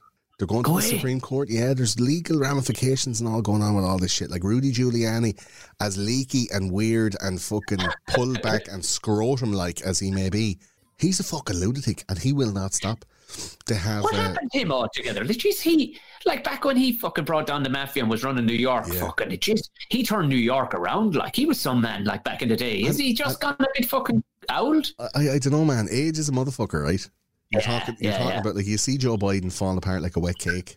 He's sniffing young one's hair and every fucking thing. He's very strange. The speeches that he's making, man, you want to watch these videos and he's like, and then I was saying the Kamala, and there was hooty booty booty booty booty. Like, it's so odd, and he's just like, the Gillette, the best man could get. Come on, man. Like, it's so bizarre, the shit that he comes out with, right? And Rudy Giuliani, like, is doing all of these meetings in, like, Pennsylvania, having all these, like, legal hearings in Pennsylvania, and the mainstream media are like, 30 of Trump's court cases, 29 of them got thrown out of court. It's like, they weren't Trump's cases, they were other people. There's like private citizens, there's witnesses, there's like Republican poll watchers that were not allowed to watch the polls being. There's a system, Tom, right, where you take out the poll, you take out the vote, the ballot, right, and you inspect. I thought there was some bloke called Vladimir. Sorry, go ahead. Hey guys, you vote for Trump? Yes, get back in your box. You poll. You take out the ballot, right, and if it's in any way, like, I guess, like, ambiguous, you have on your left shoulder a Democratic poll watcher and on your right shoulder a Republican poll watcher, and you go, okay, well, I don't know about that. Poll watchers, and then they come over, poll watchers assemble, and they all come over like Iron Man or whatever, right? They come behind you, and then you're like, oh man, on my jacket, that's not cool. Here, have a look at this ballot. I knew you were gonna fuck Have a look at this ballot, and the Democrat lad look at it, and the Republican lad look at it, and they say, okay, well, look, it looks like an X for Joe Biden. It's not totally fully for Joe, but, like, it's definitely in the ballpark. And then if the Republican poll watcher concedes, and the Democratic person, like, asserts themselves as, that's a Joe Biden thing, and the Republican is like, yeah, go on, it goes in the pile for Joe. But what was happening was there was no Republican lads being allowed in to places. They were being put out. They were kept like 150 feet away. They said, you're allowed in the building, but you're not allowed to stand over our shoulders. Like, so much impropriety, all this constitutional fucking shenanigans, right? So Trump was going at this election not on votes, and not on, trying to get people on fraud and trying to catch cunts, like bringing in boxes of stuff, because it's very difficult to prove. It's almost a criminal case at that point. It'll take ages. But there's a cutoff on the 13th of December where if Trump hasn't conceded the election, which he's supposed to do, then it goes to the Supreme Court, and it goes to the system of decision that's made by the states themselves. So the states themselves will go, okay, well, we're not going to go with the Electoral College because the votes have been tampered with. We're going to go to kind of like a higher court decision panel. And in each state, then, they're going to go, well, look, my constituents are Republican or my constituents are Democrat. Here's what I vote. I'm going to vote for Trump. So it ends up being like the states vote, and it's whoever gets like the 52, the most out of 52, they become the president then. And then the Supreme Court has to sign off on it. That's a very simplified version of that. But, like, basically, the election votes won't count if it's done like this through this Supreme Court constitutional lawsuit. If they find it hooky. Yeah, right. Exactly. But there's enough evidence there. There's enough video evidence, there's enough circumstantial evidence. There's hundreds and hundreds and hundreds of people, Tom, who are poll watchers, who are volunteers, ballot counters, all these people working in these election places that all have come forward and said, I'll sign an affidavit And you're signing this thing and it's going into a federal court, Tom. So that's like saying, like, I'm bearing false witness on a police report for a crime. Like, you can then face criminal charges, obstruction of justice and all this stuff, and be fined and go to jail yourself. So why would these people... Well, I know why, but why would these people, potentially go to jail for 5 years for, treasonous acts and, legally contemptuous lies in a federal court? They're going like, I seen some shit happened, I don't think it's right. And then you look at who Joe Biden is, and you look at who Kamala Harris is, and you look at all the people behind them on their side. Like, Nancy Pelosi, man, Nancy Pelosi and Chuck Schumer tagged on a load of shit to what was called the relief bill, which is going to give money into the paws of people in America to go, come here. Yeah. We didn't know it was going to go on this long. Here's another dig out. And it was up into the hundreds of millions, if not the hundreds of billions, if not into the trillions, to go like cash, keep the country going. And they tagged on a load of shit to it, which made it impossible for Trump to sign off on it. Because he's like, well, I'm not going to give the people of America $1.2 trillion and break it down over the next few months if I also have to give $800 billion to all of your fucking mates, Nancy Pelosi. And she's like, well, we won't sign it if you don't have that on it, so suck a lemon. And Trump was like, ugh. So she goes on the news and they're asking her, like, why won't you sign off on this thing, Nancy? And Nancy goes, because I don't want... That's how she sounds like. I don't want Donald Trump's signature to be on these checks going out to people's houses because he'll get all the credit for it. Like, you fucking dry cunt. Just give people the fucking money. Just sign the thing, right? And now with this vaccine on the horizon, they're talking about giving another stimulus check for $1,500, but you can only get that on receipt of the vaccine. So you can go in and go like, jab me with the vaccine for $1,500 because I'm fucking smashed, broke. Yeah. Like these are the people you're dealing with. The Alexandria Ocasio-Cortezes of the world is coming out going, universal social income, Medicare for all this fucking shit. But these Democrats are literally the establishment that every conspiracy theorist is pushing and fighting against. And I think that's why a lot of people and a lot of the conspiracy heads are all kind of going, well, Trump is different. Not supporting Trump as such, but leaning towards kind of what he's doing, which is rebelling, disrupting the system. Like Joe Biden is taking money off China, is taking money off Wall Street. They are going to be, if he gets in, the lobby presidency. They're going to be every fucking big company, every fucking like big oil, big electricity, fracking is up, fucking buying in steel from China, fucking, lashing out houses, all the shenanigans that were going on before, establishment shenanigans, untouchable cunts in suits with no faces. Like it's always been. Always been. They are being represented by Joe Biden and Kamala Harris and being bought and paid for. Joe did an interview the other day and he said, if me and Kamala have a disagreement, so me and Barack, we had disagreements. Come on, man. And he said, if me and Kamala have a disagreement on an ideological level, what's going to happen is I'm going to get ill and I'm going to have to step down and she'll become the president. And you can see Kamala's face going like, what are you saying, Joe? her weird, murderous, disingenuous laugh. Like, it's so mad, Tom. Like, this is like the last episodes of the last season of fucking House of Cards. Like, this shit is for reals. From your point of view, they say like don't be heading to the Klondike back in the day to fucking dig for gold. Be the fella fucking handing out the shovels, selling the shovels. Like the man selling the shovels made the most money. Absolutely, you know what I mean. But right now, like come hell or high water, Gordo Rochford is like, have all the shovels, lads, get rooting at that, because you know what I mean. This is conspiracy sandwiches. 100%. Like there's lads fucking into conspiracies on fucking building sites, and them cunts would have never even fucking opened a newspaper back in the day. Do you know what I mean? Like it's because it's just so it's so interesting. And like I watched the thing the other night, and it was actually, I couldn't believe you haven't seen it, but in all the gazillions of hours of things you will watch it at some stage, called Above Majestic. The Majestic 12 doc, is it? No, it's not. It's actually they are mentioned at the beginning and going, okay, they're there. Now wait and you see what's above it. Right. Oh, and it fucked me like 2.5 hours later. And it was Rob Lowe, actually. Listen to Rob Lowe, his podcast. Great podcast too. Yeah. It's such a light little podcast to listen to. He's a wonderful man. He's a fucking wonderful man. But he thought, I listened to it, and there was just a little clip note in it going, well, the reason why fucking Trump isn't fucking well liked, obviously, he doesn't do the, he's a bad dancer too, really bad dancer. That's always going to stand against you in America. When you have good, but also there was it was very dad at a wedding. It was very dad at a wedding. It is a rough watch, yeah. And he giving thumbs up like he is to the daughter of the bride. Yeah. Good girl. I paid for all this. Good girl. And I've 10 pints of fucking caroling in now, and I'm fucking locked. Caroling too long.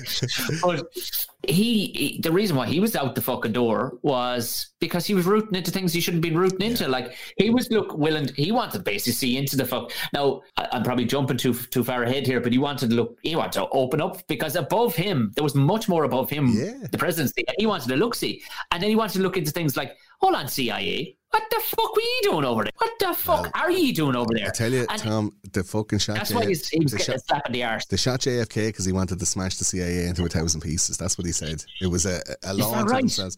They are the deep state. They're the lads. They're part of the infrastructure. They're part of the apparatus that's running all the shit behind the scenes. The letter agencies, NSA, FBI, CIA, all that shit.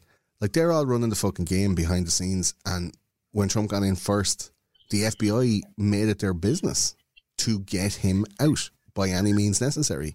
And I remember watching on C-SPAN, like watching the court proceedings with this book called Peter Strzok, who was like the assistant to the top dude in the FBI, Sorry. Assistant to the top dude in the FBI. And Peter Strzok is sitting in front of Congress, giggling, lying through his fucking teeth about this thing that they call the Steele dossier, which we all know as the Russian piss dossier, where there was a story where Trump got prostitutes to piss on the bed because of the Obama state or whatever. And it was just like part of a whole system to upend the Trump presidency after Hillary, because Hillary was supposed to take over 4 years ago, and this fucking this Trojan horse was supposed to trundle on, and all of these controls and all this stuff. And I can see how people can join dots that may not be joinable with the likes of, like, say, the coronavirus coming up to the election. And then when Black Lives Matter want to go out and protest, everyone looks the other way. When now it's coming up to Thanksgiving and Trump is still the president, they're not talking about the amount of people that might die.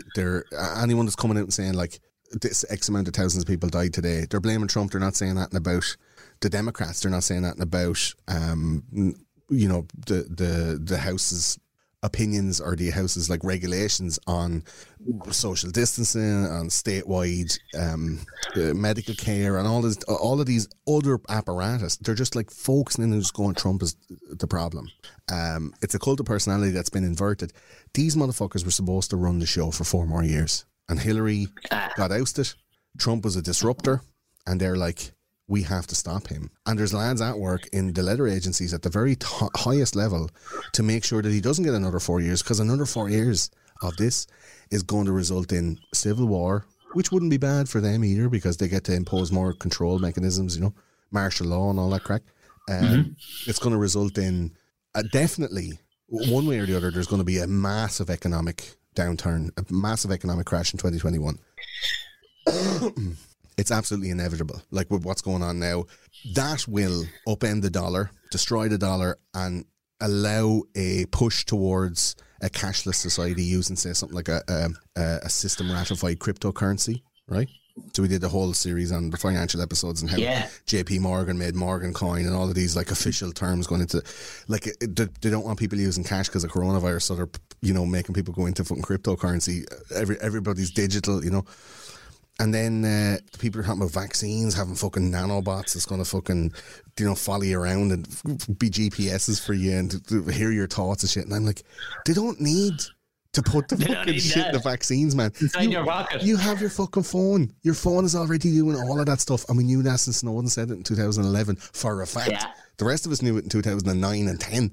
But, like, he came out and said, this is happening. These are all CIA and NSA programs and functions where you can switch microphones on mobile devices, find people wherever they are, switch any camera in the fucking world on to see some cunt having a wank in a cave next to a dialysis machine. Like, it's going to happen. Hey, do you think I reckon you're on a list. Surely, with the Jays, because 100%. This is the longest we have been able to actually interact. And you have one of the most powerful fucking internets in Dublin. Yeah. And I now have a good internet. And we haven't been. when Gordo rings me on regular phone, there's always a weird tone about 4 or 5 seconds in every single fucking time. And his phone calls in one of the most fucking first world countries in its capital city, his fucking phone calls drop all the fucking time. So we speak sometimes on WhatsApp or whatever, but even that would fucking often drop in the middle of it. It's the most bizarre thing. But we were talking the other day and I said vaccine and the yoke just cut off immediately after I said word vaccine. But you know what, Tom? If you're worried about being on lists and you're worried about people listening to you talking about stuff and you're worried about not being able to talk about it because you're going to be put on a list or there's someone listening or someone is going to make it life difficult for you into the future, you might as well just fucking finish up. You might as well just roll it over because this shit is going to be talked about. This shit is going to be heard. You're either going to hear it one way or the other, be it positive or negative. And if you're afraid of what might happen if you talk about a certain thing, they've already got you. They've already got you. And come here, I want to know, give us a fucking light sprinkling of some of the fucking big old shenanigans worldwide that the likes of the CIA have been up to, and maybe numbered crowds that we haven't fucking heard of. Like, we hear these phrases like, fucking shadow army and and all the rest of it. I know we were forewarned by fucking was it Eisenhower said buys. Tis fucking bad news. Yeah. And the military industrial complex, as it's called, that's what Eisenhower warned us against. It doesn't just take in the military, and people have been bamboozled by that. The intelligence agencies know so much about all of us, and with the voluntary adoption of and the commodification and weaponization of the ego, people have started to put themselves out there to tell all their stuff, to check in, as it were, to places. Now, there is, like in the last maybe 2 years, a mass exodus from Facebook, but people are still into Instagram and they think it's something different. It's the same fucking company, right? And it actually says it up the start of it these days. I only noticed that the other day. It's like Instagram, Facebook. From Facebook. This is something I needed to ask you because you definitely would know about this, and I know I'm cutting across you, but did you ever see that post I put up, that Paul Marsh, he Call of Duty? Did you ever, and I've talked about this in the podcast. Yes, there's your face is in Call of Duty World War II, 100%, and in another game as well, I think. They stole your face, bro. I've sent you that a couple of times. Yeah, you sent me the other one. Then you sent me the one from Advanced what's Warfare. the other one? You Driver? No, Driver 76 as well. You're in, yeah. There's another one. It's all the one where you drive around banging hookers and Miami and Coke. Grand Theft Auto. Vice City. Yeah, the latest one of them. And I a few times have gone, fuck off. Maybe it's just a generic white bloke. No. But when you sent it on to me, a couple of more, it's like, somebody's. And I know a bloke who works for Rockstar or works for a competing crowd. I went to school with him. He's in Canada now, but he works for a competing crowd to Rockstar. And he said, possibly stole your face. 100%. It's you, dude. In that Call of Duty World War II, Tom, it is absolutely you. 100%. 100%. Like, there's very few people I know that have this whole eyes, nose section that are the configuration that you have your eyes and nose. And that's how that's how all the fucking software tells people apart, is from the eyebrows, eyes and nose configuration. That's what the fucking yoke does, scans your shit. It's absolutely you, 100%. It was like you went into the game and made it, and then they went, "Oh, that's a great face. Here, come on." You know the way you can fucking make your own face, like 100% you. So they're taking people's stuff, man. They're taking people's, like, when you agree in these fucking terms and conditions, do you want to share your analytics? And it's just something that's like, go on. Yes. Agree. Accept. Like, a lot of people don't know what they're accepting to. Like, if you buy a keyboard, I have a Logitech keyboard here, and it says you want to share your analytics and input to help make this product better. Like, the same one on the way, actually. How the fuck do you know if what you're typing in, if you're typing in passwords or you're typing in, like, diary entries? Oh, shit, man. I never even thought of that. But they're taking your keystrokes and send them off to Logitech because, like, maybe say for the design of the keys, how close they are together. If you're typing, like, sold, like SOLD, the O and the L are quite similarly, like, they're quite close together, and the S and the D are quite close together. So, like, if the ergonomics of the keyboard makes it so that people end up spelling SLOD the whole time, they're like, fuck's sake, backspace. Like, so they'll take the keystrokes and go, like, okay, on the next one we might not put the keys so close together. It's that stupid bullshit. But in order to get that type of information, which is commodified and marketed, to be able to make a better product in the future, the sub kind of the sub benefit of it is that you've allowed them to fucking monitor all your keystrokes, which includes like all the fucking emails you write, all the things you type in, whatever you're typing into fucking fat sluts with wet pussies or whatever into Pornhub, right? Like they're able to see all of that shit, man, in these keystrokes, right? Now, the biggest amount of money that's being made by Facebook, Twitter, Instagram, TikTok from China. Like they fucking try to ban TikTok in the US because they're like, there's kids on that are making videos and giving out information, and they're giving out fucking analytics and all, and it's being sent to another country to be processed. I'm like, yeah, that's the fucking crack. Tough shit. Just because it's not an American company, you're fucking raging you didn't come up with it first, right? So all of these companies, they're not making money, man. They're not making money on like ads. They're not making money on you like click and like on something. They're making money on gathering information and making a whole profile around your buying habits all over the internet. So if you're on Instagram on your phone and you're like looking up stuff on Amazon, and then you go look up stuff on Safari, you go into Safari like to check out a review, you're going into YouTube to check out somebody's like Instagram is following you all around those places.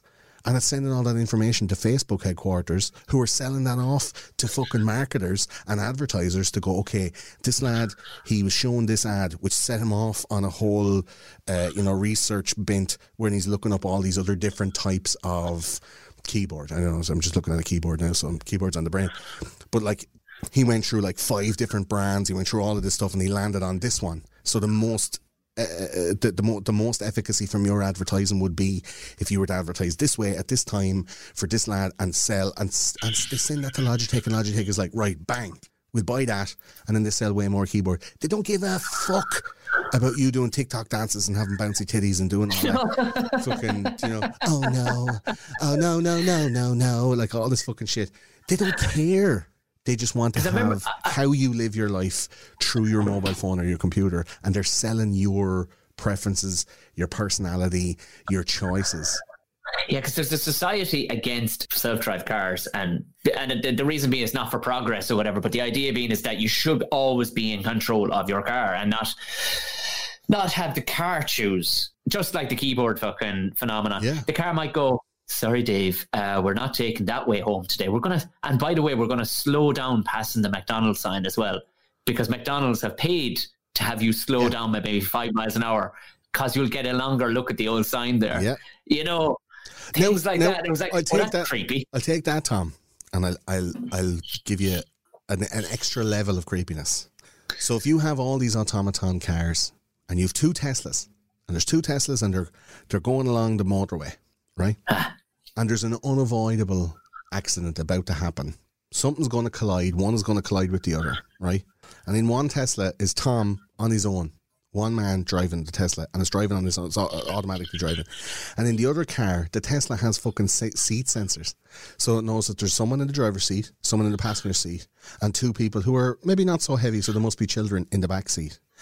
And both of those Teslas are connected to the same fucking mainframe, the same server.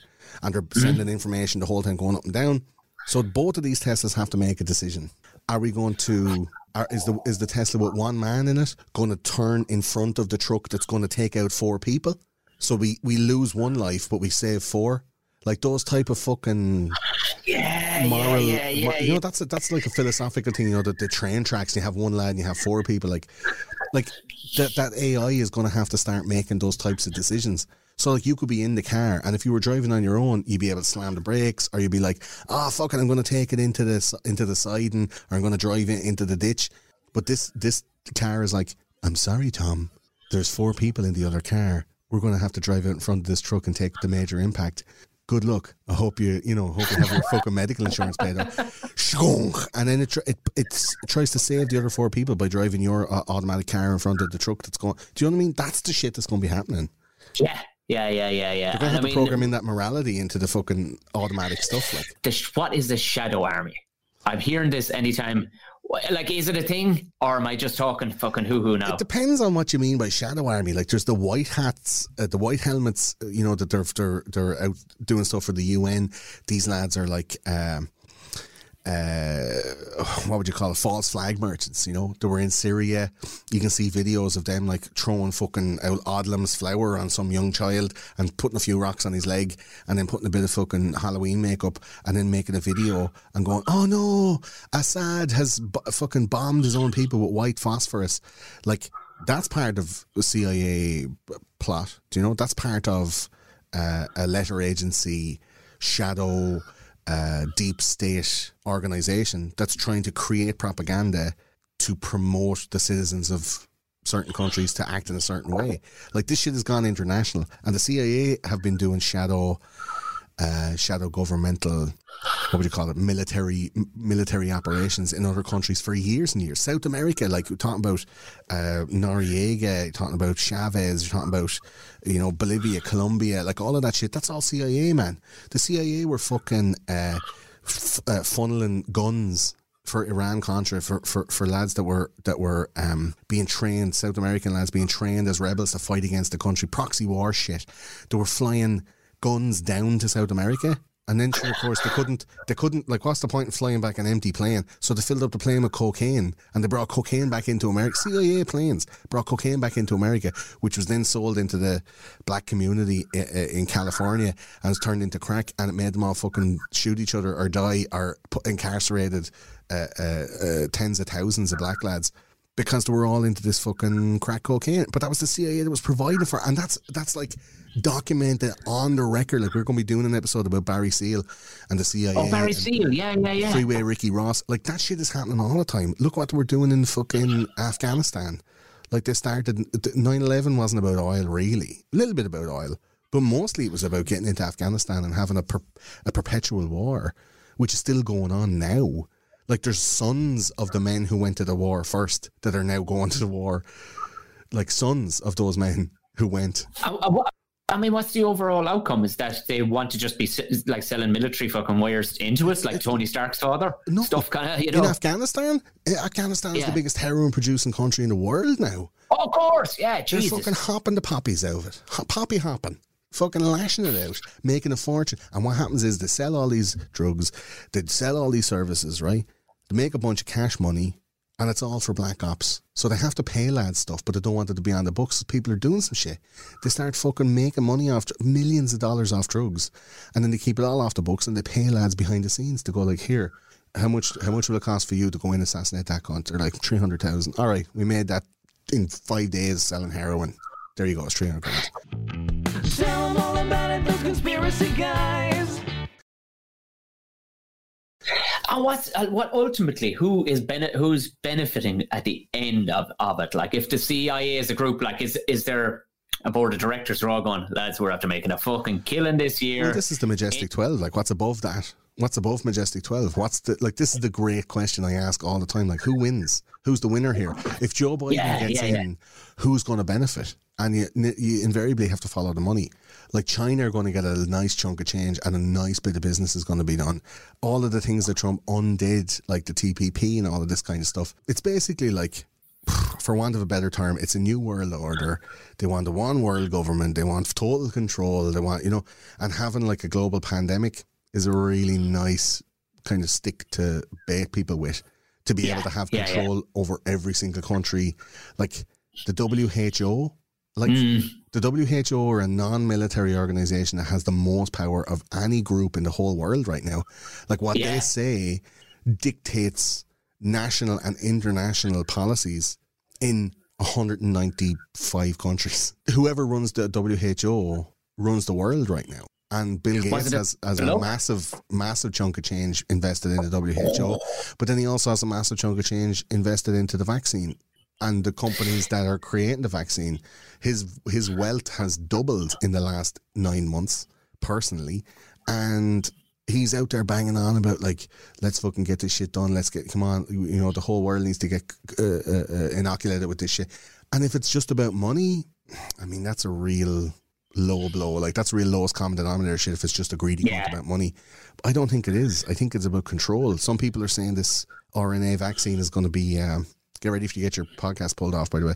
The RNA vaccine is going to come in and it's going to affect the cells of placentas being created in pregnant women. so that people are just going to be having miscarriages all over the place because the RNA parts of the vaccine are fucked up, and like there's so much stuff linked to this, like oligarchical global control, and Trump was a real disruptor of that. But with Kamala and Joe in place, all the business interests, all the political interests, all the secret behind the scenes shit. Like, think about how many people Trump fired from the FBI, including from the top brass all the way down, because he's like, rotten apple, you're gone. And then there was lads that came out, like General Michael Flynn, who came out and said, like, I'm a whistleblower, I'm talking about all of this shit, and he was supposed to be kept quiet. And who was the man that outed Michael Flynn and ended up having him be arrested, put up for perjury, put up for all this good shit? Joe Biden accidentally slipped his name out. And now General Flynn and his lawyer Sidney Powell are holding hands with Rudy Giuliani at all of these election fraud press conferences and going like, we have the information, we knew this shit was coming, it couldn't not come. There's a whole group, there's a whole faction that are pushing back against this oligarchical global control. Because what anybody wants is control, man. Money for some people is infinite. Like, some people have infinite money. Like, what do you do if you have infinite money? You can't. Some people for no amount of money will do what you want them to do. So how do you get control over those people to get them to do that shit? Some people are Some people are taking, you can carrot and stick them motherfuckers, or you can be like, come here, if you do this, I'll give you this. Yeah, okay. And they'll just do it. But some people won't. So how do you get those people to do what you want to do? You have to get something on them. You have to find a way to be able to push their buttons. First of all, you have to find out what their buttons are and then push them. So it's like the whole system is being created to gather as much information on people to be able to create a bespoke set of propaganda, to be able to manipulate people, be able to control people at a personal level to do whatever they want to do. And we saw a little slice of it with the likes of Cambridge Analytica in 2016. Like, think about how far shit has come in 4 years. Like, Cambridge Analytica now is like Fisher Price fucking Sticklebricks shit. Stop. Now the shit they have is phenomenal. Scary, I would imagine. And that's the thing that I ask all the time on the podcast, Tom. Like, where are we going and why? Who's the enemy? What's going on? Yeah. What's the fucking point of all this? Like, what are we fighting against? Why are we not all trying to get everyone fed and housed and have, like, so that children aren't getting raped and that fucking, you know, there's no, people aren't being cruel to each other. There's nobody fucking, you know, bombing out kids, fucking orphanages and shit. But do you know what we need? We need the fucking aliens to come down out of it. That's what we fucking need. Well, this is the next step. Project Bluebeam, it's called, where they'll come down and there's supposed to be like a holographic. We're doing an episode on this as well this season. I was trying to get. He's going to come down and slap all our arses. Is he? I wanted to get all of these episodes done before Christmas because I wanted to make sure that I had them all done before the actual stuff starts happening. Fuck it. I know, it's raging. It's here. It is marked here as per the fucking 11th of. Yeah. Chalk it down. I mean, we're recording on the 7th, but as per the fucking 11th, in case it fucking happens on the 10th. Project Bluebeam is on the books as a fake alien invasion. I don't know if it was the Project Bluebeam myself back in the day when I was single. Like, you know what I mean? I'm sorry. We went a good 45 minutes without mentioning fucking any genitalia, so I had to fucking get it. That's why they get the 7 hours. You have to slip in a deep joke somewhere. Project Bluebeam is the holographic alien invasion. The fake alien invasion is going to unite people to coalesce under like a one world government, because like when you have another world invading your world, you're going to have to go, okay, it's Mars what Ronald attacks. Reagan was on about back in the day. This is part of it. Ronald Reagan's talking about Star Wars, putting satellites up that were able to have like weaponized capabilities to shoot back against, like, you know, the likes of an asteroid or some Armageddon fucking Bruce Willis type shit. That's what he was talking about. But we did an episode on Stephen Greer and the Disclosure Project. This lad's coming out saying there are actually aliens. The US government have had contact with aliens. It's all real.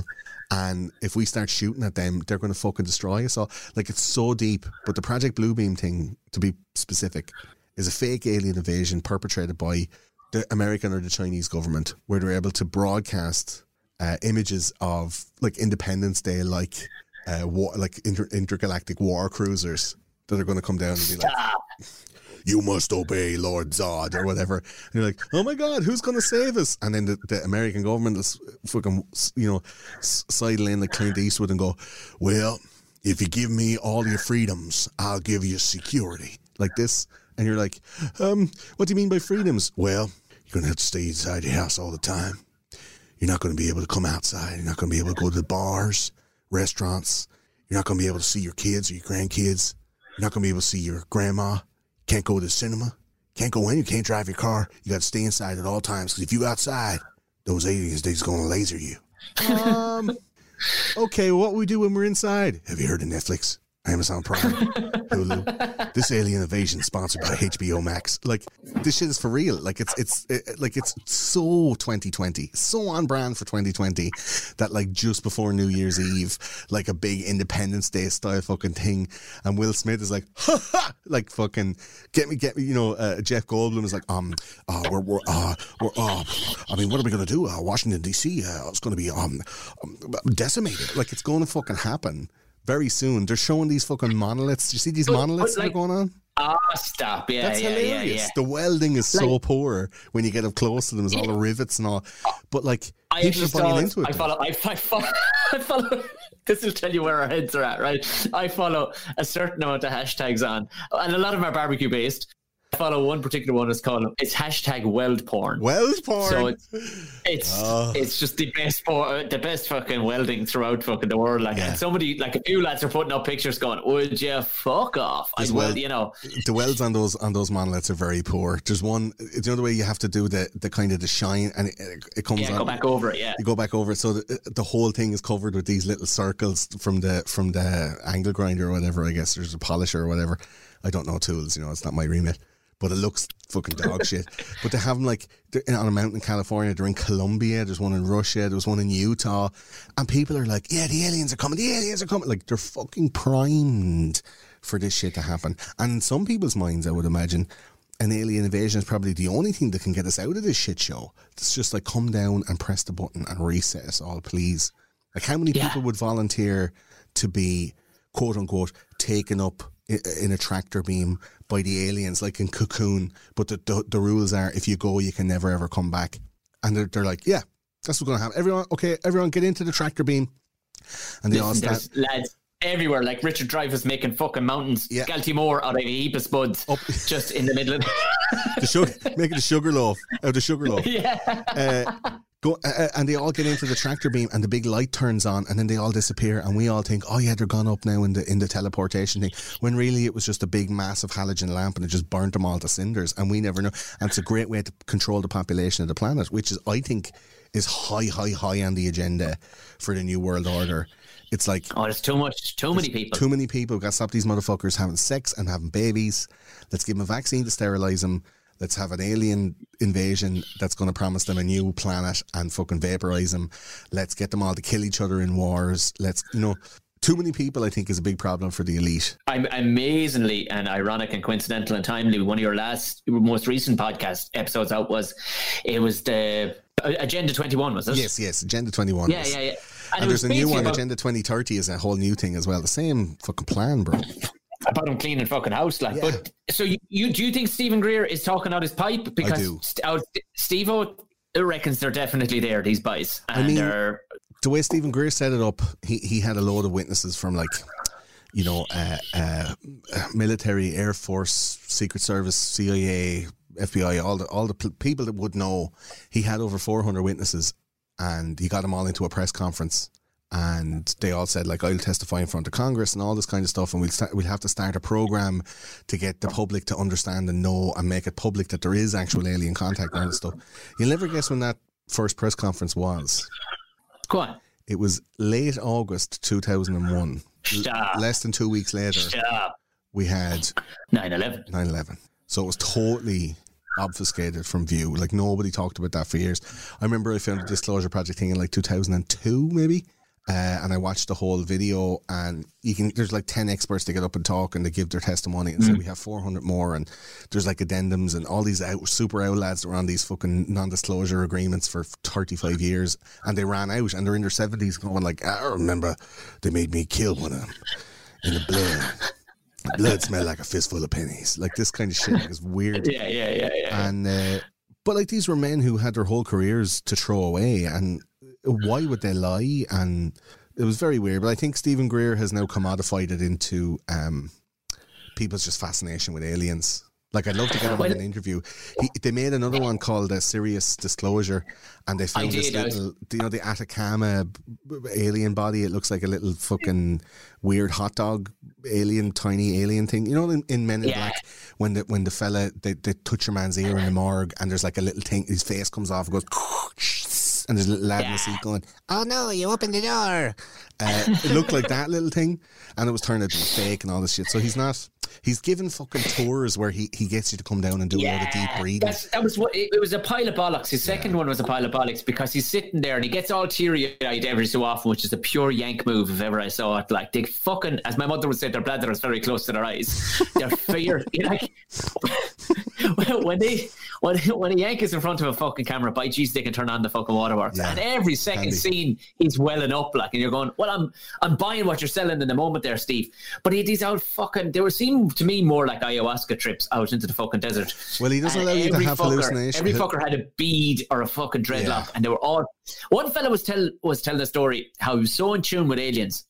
I was looking out the back of his balcony this one day, hanging out the washing, and basically he was calling them down. And the next thing, three lights came down out of the sky. And he said, "Go on, turn left for me there, will you?" And that was at the point where I was like, for fuck's sake. But that's what he does. He charges $2,500 for like 2 days of that. The first day he trains you, the second day he takes you out, and you look up at the sky. But you're not allowed to have any drugs. You're not allowed to do any hallucinogenics or smoke anything or anything. Because he says, like, you're not allowed to have any of that because you might blame the drugs on what you saw. You need to be sober. Okay, right. And it's basically just like a psychic connection with these aliens that are like fifth dimensional fucking beings or whatever. And you see some lights in the sky. And I'd say, to be honest, if you've seen him or you didn't see him, for $2,500, you'd say you fucking saw them, or you feel like an office take cunt. This is the thing, like when you spend 80 quid on a Michael McIntyre ticket, people come away going delighted. Yeah, he was brilliant. I think he was brilliant. He was 80 fucking quid. That's the difference, Tom. If you want to be like a top flight comedian, you just have to charge like so much money that people will be ashamed to say you were bad. 1,200 quid a ticket. Yeah, fuck it. Go on. I only need 3 people in. Fuck it. You'll drive your car to the concert and then you have to get the bus home. And everyone leaves their cars and the keys. That's how much you have to pay to get in. I might fucking need one of their cars because the wiper will be gone. Right? Get the bandages out. But so for the alien thing, I definitely think like it's. I mean, there is aliens. I'm 100% sure that there is aliens. What form are we talking? Interdimensional. You're talking. Okay. Yeah, that makes more sense to me rather than how Davey Icke going on about. It seemed to be a big work what Dave was going on about the lizard people. It seemed a big job what they were doing to hide themselves, if they are hiding themselves. The reptilians, like the history of the world is hidden from us, Tom. Right? And I've done this. It's been lost a bunch of times, hasn't it? A whole load of times, man. Like Atlantis is like the remnants of the memory of something from the last iteration of humankind or whatever. And this is one of my favorite things to talk about. I won't take long because we're going into those conspiracy guys' lengths on the Buckshot show. Yeah.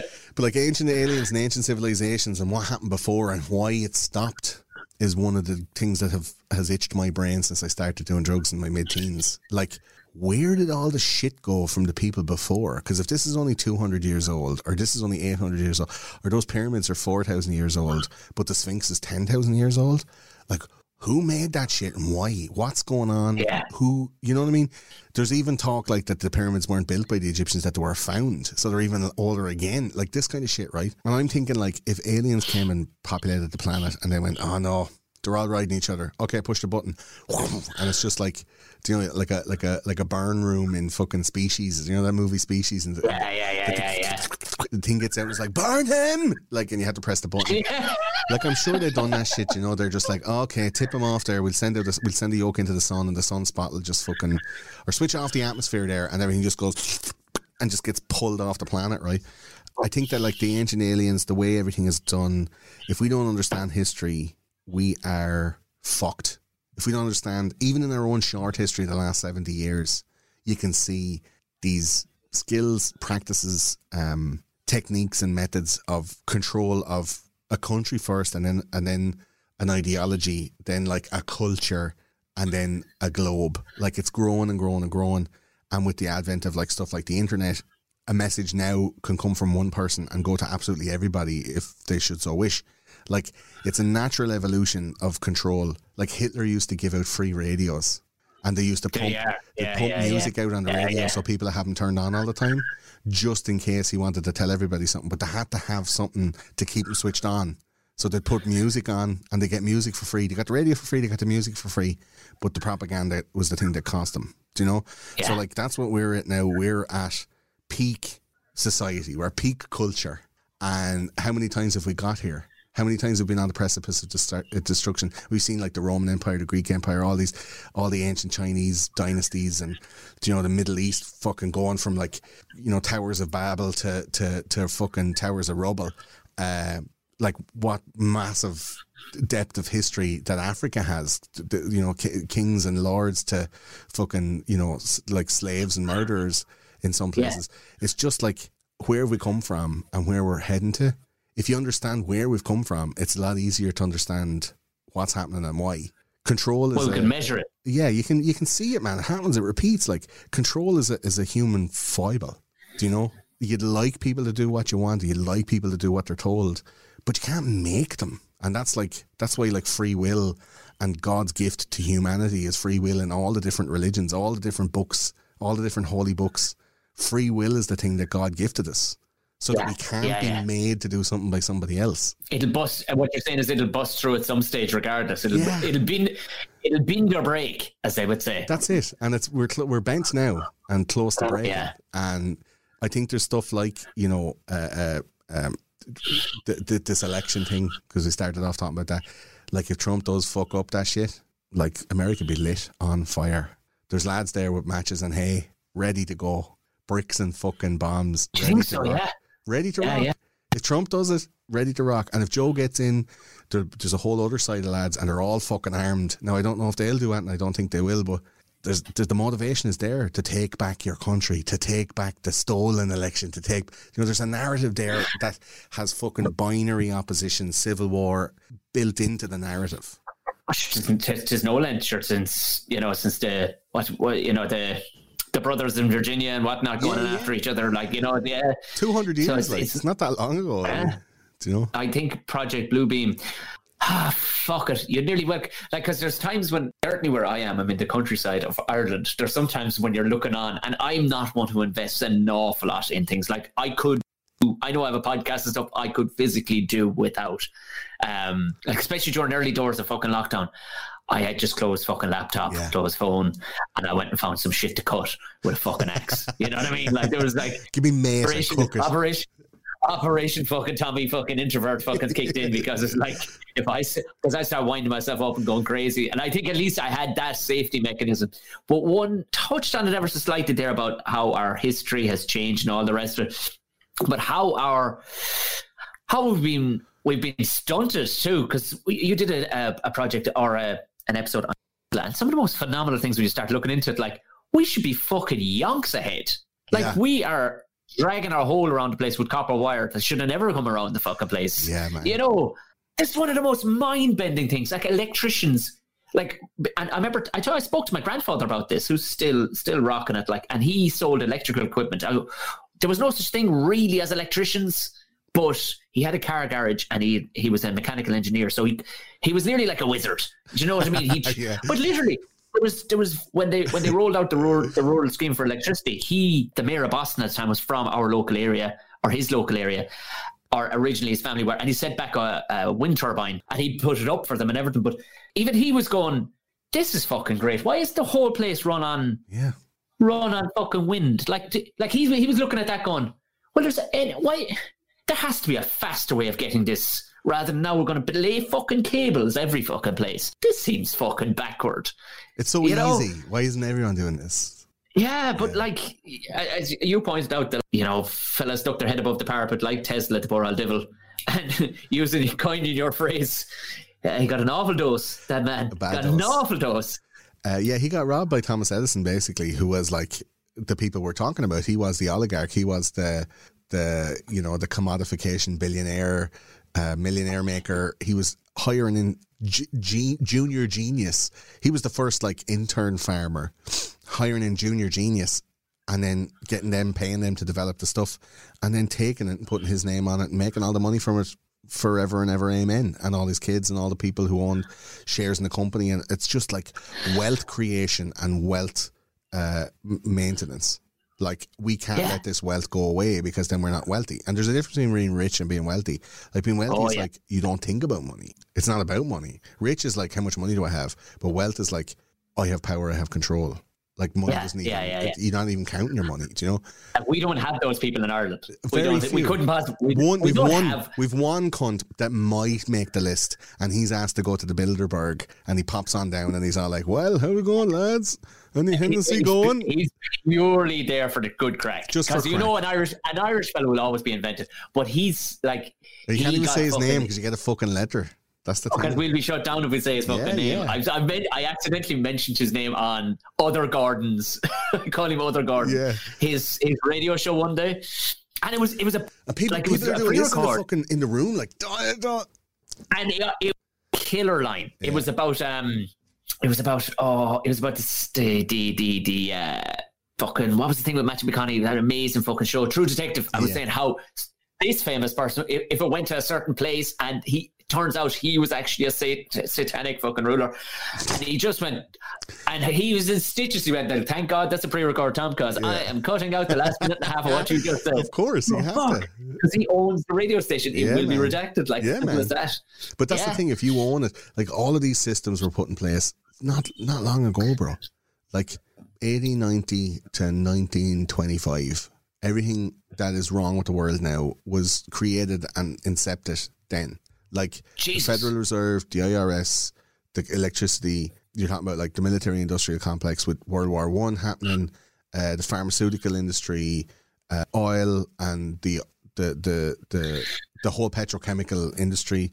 Like, all of these things were made by a handful of men, the men who made America. There's a documentary on it, 12 dudes, and not in any, kind of gematria like numbers. There's 12 lads who they picked for this fucking set of documentaries. The Men Who Made America, it's called. And like, it's likes of JP Morgan, Rockefeller, Rothschild, Henry Ford, Walt Disney. Like, this shit was planned.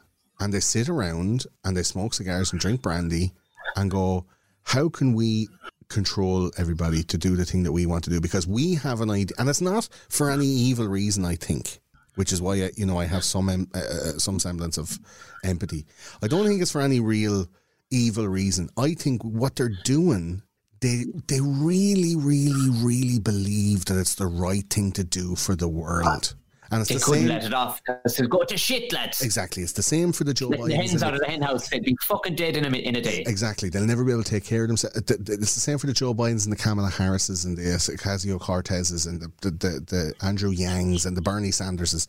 Really, when you say that to somebody, what you're saying is, I don't trust that you're fucking smart enough to mind yourself. So I'm going to make the decisions about how the planet works and how everything that you touch pans out. I want to be able to make sure, like an overzealous parent, like some kind of mad control freak, fucking, like a narcissistic government that believes that they are all knowing, and everything that you say, they're fucking gaslighting a whole culture, gaslighting a whole population. If anyone has ever been in any kind of an abusive relationship, you'll understand the fucking patterns in this thing, where people are being told, you're not good enough to run your own life. You can't do it. And there's a lot of people pushing back going, I actually can, and I want to at least try. I want to at least have a go. And this is like a fucking right now, it's like a teenage rebellion, it just so happens to be in the shape of MAGA and Donald Trump. But like, what else would you expect from a rebellious 13-year-old but jeers, lewd behaviour, grabbing her by the pussy, fucking, that nasty woman, all the fucking shit worked out Trump, your hairstyle either yet. Exactly, hasn't figured it out. Like, we can't, neither of the two of us can talk about that, but I'm saying, Jesus. Like, you get what you deserve. You get what you deserve. And right now, America deserves a petulant 13-year-old who's going to rebel against a system that doesn't believe that the people of America are smart enough to... They call them a basket of deplorables, Tom. They said that you're fucking thick, hillbilly, hick cunts. all across the Midwest, all the southern states, everywhere except for New York and California, which are the epitome of culture and class and, the upper echelons of society. Everyone else in America is a tick, toothless, banjo-playing, fucking sister fucking moron. And you can't control yourself, and you haven't got... Why would you make decisions for yourself? Why would we let you? Because you're going to make the wrong decision because you're a fucking retard. That's what they're saying to everybody. And everybody's now going, no, we're not. And you guys have made all those decisions for the last 150 years, and we're at the place that we're at now. Because I think they really want these oligarchs, these JP Morgans, they really wanted a system that works really easily and doesn't have many problems. And then they can just produce things and make money and not have any kind of faffing around. But the faffing around that's the fucking best part of life, man. Yeah. The faffing is the fucking crack. That's being able to just go, I'm not going to go to school to be a 9-to-5er until I'm 18 to go and learn to be a 9-to-5er. I'm not going to industrialise my life in order to be like a meat bag of production. I'm going to learn how to play the piano, and I'm going to travel around the whole world busking for my whole life and having a bit of crack, playing random pianos and making videos about it and putting it on the internet. There's a lad that does that. That's his whole life. And he goes to all of these different train stations and plays these pianos and all of these train stations all over the world. Goes into hotels and plays the piano, and people are like, oh my God, it's amazing. And the video, that's his life. He chose to do that. Oh, I know the fella. Yeah. He has fucking gazillions of fucking views. But he is. Yeah, he is fucking class. I mean, I chap on the podcast one time, and he was just... Now, I do tend to pick people that I find interesting, but Dan Elliott, his name, is a singer. Young chap, maybe 24, 25. And everybody told me just one brief story of how... I said, why singing? Why? He went, fucking, what the fuck not? I'm able to pick up a few... He's able to pick up a few gigs, right? And he had about 4 solid gigs around town, 4 nights of the week, covered it. 24-year-old's fucking wages doesn't need a lot, And he said this one time, it was proven to him he was doing the right thing when he was playing in the Keys. He did an hour or 2 hour gig in the Keys Timber Bar. Yeah. And a couple came up to him, they're from New Zealand. They said, we're after getting engaged. You're fucking amazing. I'd love you to play at our wedding. He went, oh yeah, not about her. Anyway, whatever, Wonderwall. They took his fucking card. Well, lo and behold, following day, email comes in. Can you make it to fucking Christchurch or wherever they were, or Auckland? Here's your plane ticket, the whole fucking lot. Flew him down first class. Get the fuck. And got in there 4 days early, played a couple of rounds of golf, sauced with the family, played at the wedding, and then decided, there's my guitar on my back. Why the fuck would I head home this minute? He's driving now with neither chicken or child at home. And he toddled around New Zealand he doesn't even fully know how long he's fucking stayed around New Zealand. Just going into a bar and going, here, guitar there. What you reckon? A couple of pints in the dinner? Jesus, I will. And maybe $50. Lovely job. I'll play away. And he did that. And you're going, why wouldn't you? But what more do you need? Do you feel when you were in school, do you feel that you were, what would you say, harangued into the life that you had up until about, say, 24? I met you, I think, when you were like 24 or 25, and you were like, the wheels are off this fucking thing now, let's just see what happens. But up until then... But the wheels have been shot. Shot off. I mean? They had been shot off it. I didn't go, I'm going to pull in and get some new wheels. No. The fuck. I had a road spikes, and they fucking burst everything under the fucking thing. Now I was clipping about 170 miles an hour for a few years at that stage. You know what I mean? So they were fucking, the wires were coming out through them already. So do you think school and that whole like industrialization, like going into your careers thing, and they're like, all right, well, what would you be good at making or doing? Oh, sure. How can we turn you into a productive member of society? Like, do you feel that you were harangued? They handed us around a fucking thing. I mean, it's middle Ireland, where we are. It's middle fucking Ireland. They're going, well, what the fuck are you going to do? You're going to go, you can go up the road and work in a factory if you want, or you can get yourself to college. And both myself and my brother were sent to fucking, you're more or less harangued, because before you know it, all your mates are doing construction. Yeah. All the girls are doing fucking pharmaceuticals. You know what I mean? That's the way it was. The money was in it at the time, so you were like, well, yeah, this is big now. Let's study to do this now, without ever any kind of like, maybe this might stop someday, or will it be this good forever? Like, no. Just go in there to see that other building that looks like this building. Go in there, stay there for a while, and when you come out, fucking build more of these fucking things here. Yeah. And there'll be loads of money for you, because money's a great thing. You're like, what? It's a great thing. Our parents were ignorant of the thing, because they're going, have to do with the Yeah. Do you know? But you're Now, at the same children. time- You're children when you're being told this, so you don't fucking know any different. No, You can't with no, any no, confidence say to like, I don't know, from 1900, how many generations in Ireland? Maybe 8. You can't say to 8 generations back, this is not, I'm going to do something different. I'm going to book the trend. Like I'm a trend booker. At 16, 15, you can't, like, how many people are strong enough to go like, nah, man, I'm not doing this shit. I'm out. Yeah. Like, so very difficult to fucking book that trend. And that's what people are counting on. Especially here too, because here with the CAO form, like I remember the cousins telling me, like when they went to college for the first year, you're fluting around a bit, like, of course you are. Which I thought was it's a great idea. Trying to get your dick sucked and finding out how much you can drink before you die from it. That's the whole first year of college. Like, you have to have it picked by fucking 16, 17. What your plans are. Yeah. And sure, who the fuck knows? No, it worked out all right in the that I was in college, and I'm glad I got some life experience and all the rest of it. But I don't know, being better off fucking. There was never an opportunity to play any music. Anyway, it was not a very cultural fucking place. Yeah. You know, I know you come from a music background, but dude, I pushed so hard against everything in my life to be able to do that. I absolutely. How fucking genetic or what's in you? I just abdicated from society, man. I just jettisoned everything. I was just like, I'm out. Pull that parachute. I'm not doing that shit. If I'm going to college, I'm going to go to a place where I can buy drugs easily. I was the lad who was asking for the fucking key of the school off the principal on a Friday morning, because on the Saturday morning we were getting in to go in to do band practice in the music room, and the principal of the school gave me the fucking key of the school and the alarm code. And I was in, bringing in fucking amps and guitars, and 2 lads from another school. Come on, we go in. And we had the whole place to ourselves, run around the halls. Like, it was deadly. But, like, nobody else would think to ask to do it. And I asked, and he was so surprised. He was like, yeah, okay, that's weird. But, yeah, there you go. Do you know, like, I was organising gigs in Wexford Town in pubs at 15, going in without a hair on my balls or my chin, and walking up to a grown publican who's weathered in the business for years in a pub that's reasonably quiet and not very well, you know, patronised, and going up and going, hello, mister, would I be able to go and play my songs and sing my songs in your pub on the Friday? And he's like, what age are you? I'm old enough. All right, go on then. I keep all the money off the bar, and how much you charge on the door?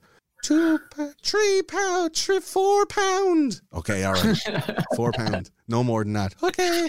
And I just go in, and I rang up all my mates, and I have a guitar, and I do the MC, and I sing a song just to warm everybody up. How are you doing? Who's here? Who's it? All the lads in the Peters, give us all the lads in the CBS, give us a Bridgetown, give a Prez, give me a Loretto, come on, give us a shout. Way. All right, everybody, the next band, they're coming in here from fucking Kilmuckridge, and they're going to play a song now, and you know, I'm doing that shit, and then the children drinking. And children playing music. And there's about 150 people in that room fucking enjoying the fucking world we had created. There was 150 of us in a small room in Wexford, and it was the whole world, Tom. Always green shoots of things that sometimes you will find your way. Now, I was just thinking, as you said, about a rebellious fucking act. We were never allowed to have rugby in the school because it was a fucking GA and it was considered a Protestant outdoor. Dirty foreign game. Yeah, and your man just wouldn't fucking have it. We weren't posh lads. Like, I know people listen to this and go, it's only posh. No, where rugby was played with us became big in Limerick and Tipperary because occupying forces back when, you know, British rule in the late parts of the 1800s and early parts of the 1900s, there was occupying forces. And the only way to get a cut off these fuckers and beat the living shit out of them was to actually play a physical sport that they had. And that was rugby. Are you talking about like in those movies when the prisoners get to play the guards? Yeah, literally. That's how rugby became so big in Limerick. I mean, Limerick is not known for its fucking wealth or its grandeur, but it is the home of fucking rugby. And I remember the principal that took over in sixth year. I canvassed him basically. I says, you fucking have to let us have this. He went, well, it's entirely up to you to organise. And I remember it made men of us, because the whole school got on board because they were on for whatever. Yeah. You know, and we went on and we won the provincial fucking final and everything. I remember my final speech. Remember the Titans or some shit. It was like a fast story. We managed to bring in a guy that was playing for Ireland at the time to actually coach us. It would beat the shit out of everybody because we had a bunch of good guys going. But I remember that, like, there were 700 students at our school and they were all at it that day. And I remember the final bit of my speech, I went, oh, and by the way, we've tomorrow off. And I remember walking off with the trophy. And even the principal went, Yeah. That was it. Everybody went fucking bananas. Where's your teen Disney movie? Where's that fucking movie? Yeah, we're doing too much cursing and actually make it fucking close. That's the only problem. But man, there was people doing that shit all over the country, and it's never been like, you know, Ireland Ireland is a country of adopted morals, adopted culture, and adopted media. We create our own stuff, but I mean, it's commodified. We're still very new. We're still very new, but like new, still, I think it's like, do you know that girl that sings at the Fesh, and she's a great singer, but she's just not confident enough to do it like, you know, if you look she's not going to push hard. If you look where we are geographically, you know, do you ever see people, you know, when a couple will be walking with their young little kid down the beach and they've got either hand and they go 1, 2, 3, 4, whee, and they lift it. Well, if you look geographically, still to this day, we're holding on to Nana, our mammy next door, and our long arm is going across the sea to Daddy, and we're being swung between the two. For sure, we are like, because 100%. You ask anybody who's moved here from their own country, it's almost like it's just enough like their own country, but a little bit different, just to make it a bit fun. Our pubs are better. Yeah. Our pubs are better. That's about, you know. Tell them all about it, those conspiracy guys. But like our culture, the way that we've adopted all of the UK TV, UK media and stuff, it's not just that, it's also the infrastructure of how those things work, right? Yeah. So like, if you're a musician, you have to go through the same kind of hoops that, say, an American city would go through in order to be, like, you know, pushed up the marketing ladder, let's say, and then be signed, and you get your record contract, and then you go on tour and blah blah blah. Like, it's easy enough to do. But in the times when we had very talented people in the 70s, the 80s, the early 90s, those infrastructures were not there. We were very backward. While at the same time, the UK and America were creating those infrastructures that we now rely on as like the ubiquitous structure of how the entertainment industry works, which is corrupt to its core, but that's a different story. So like, I do strongly feel that Wexford Town, I think I've said it before, Wexford Town was as packed with talent and as packed with dedicated and talented and like fastidious and hard-working musicians that could have been globally famous now. As much as, say, Seattle was at the same time in the 90s, and they're producing bands like, I don't know, like Jane's Addiction and Nirvana and that kind of grunge scene. Like, Wexford had that as well. I'm learning, my girlfriend is from Mayo. I hang around with a lot of people from Mayo now, and I'm starting to see that Ballina also had a very similar, hyper talented, super focused music scene, and I'm sure there's 10 other cities in Ireland that I don't know people from that had a very similar story. I thought Wexford was unique in that.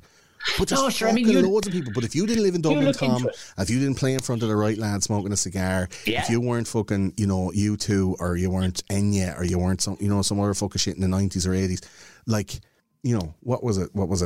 My Bloody Valentine, maybe something like that. If you weren't exactly the right thing, you were always the Irish band or whatever. If you weren't exactly the right thing, you were nowhere. The infrastructure wasn't there, and it kind of still hasn't fixed itself from that. There's still and there was moments where it was kind of coming, that I think, and then it kind of it tanked again. Like, even to not be even as trendy, but if you look, the exact same story, there's to this day isn't even hardly a plaque up for the Clancy brothers. Yes, yeah. And the Clancy brothers, we make them or whatever, they're from Carrick-on-Shore, and they wore the woolly jumpers and they sang the Wild Mountain Time, and you know, a bit hokey, but they packed Carnegie fucking Hall. Like Liam Clancy took the piss out of JFK sitting in the front row. He was that big, his balls were that big, he could take the piss. So they were big news, and still to this day, like, there's barely a fucking mention in their hometown. Like, there should be at least a parochial hall named after him, you know. Luke Kelly, obviously he's getting his kudos now, but like, he's really only famous in Ireland and maybe a bit of England, a small bit of America, but like a global talent, never there was before, like Luke Kelly.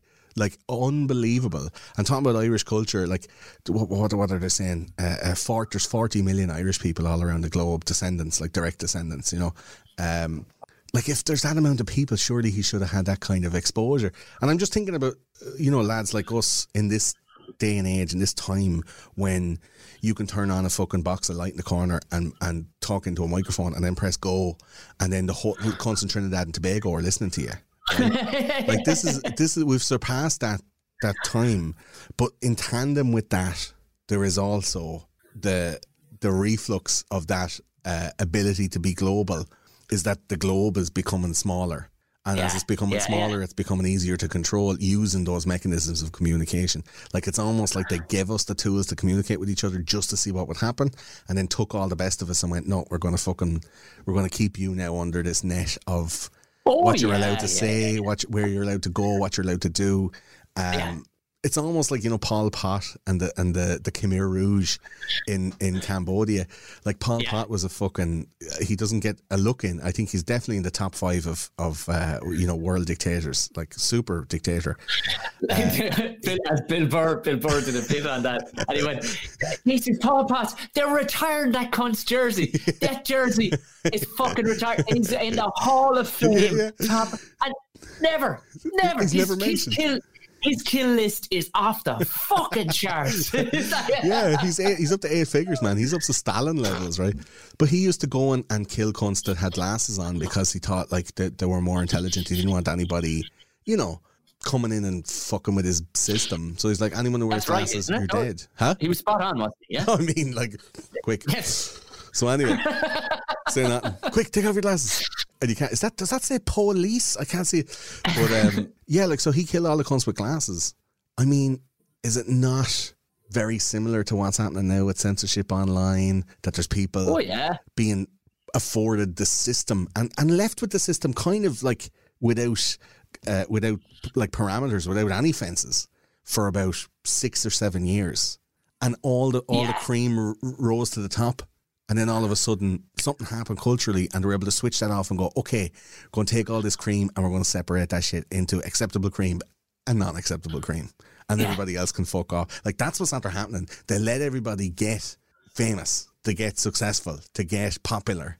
And then the shit that they don't agree with, they'll go, well, you're the only one that can get this popular talking about this thing. Bye-bye. And you're gone. Mm-hmm. They're cutting cunts off YouTube, cutting off podcasts, cutting off all. Alex Jones was going for 30 years before he got kicked off the internet. 30 years. Yeah.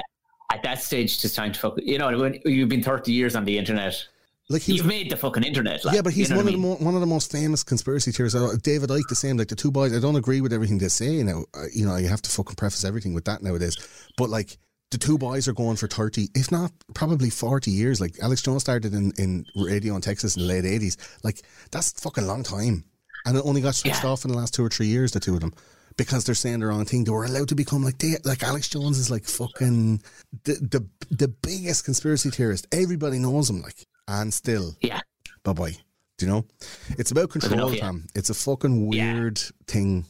And I really push back against it, and have done from a very young age. Like, I don't want to be controlled, and there's a lot of people out there that don't want to be. And it's not a thing that you can put your finger on, but a lot of people can feel it. They can feel something wrong is happening. They're trying to justify it by going, I don't want a vaccine, I don't want a mask, I'm rebelling. I'm a 13-year-old, I'm pushing back against this fucking bullshit. You can't tell me that I'm not worth what I think I'm worth. And there's a lot of people being told, you're not worth anything, so do as you're told. Yeah. And they're like, I don't agree. That's what's happening. Yeah, and as you said, like a personable level, you know. As you said, I think people are only made of one way. I don't think you can bend people. We haven't evolved to that. And it was interesting just to reiterate your point. A friend of mine is a producer, and he's Scottish, and he was saying about this time last year, and he was talking a kid in their school. He'd done a fucking weekend outside the school while walking past. He did a fucking a Nazi goose step. Oh yeah, for the crack.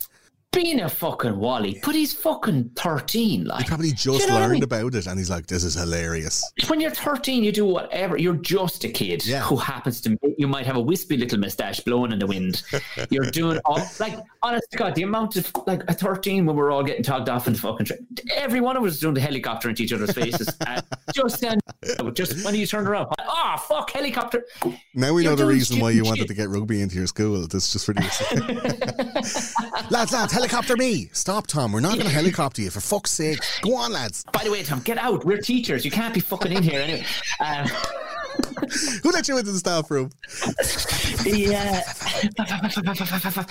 He thought, there was uproar because all the adults were saying this is fucking disgraceful.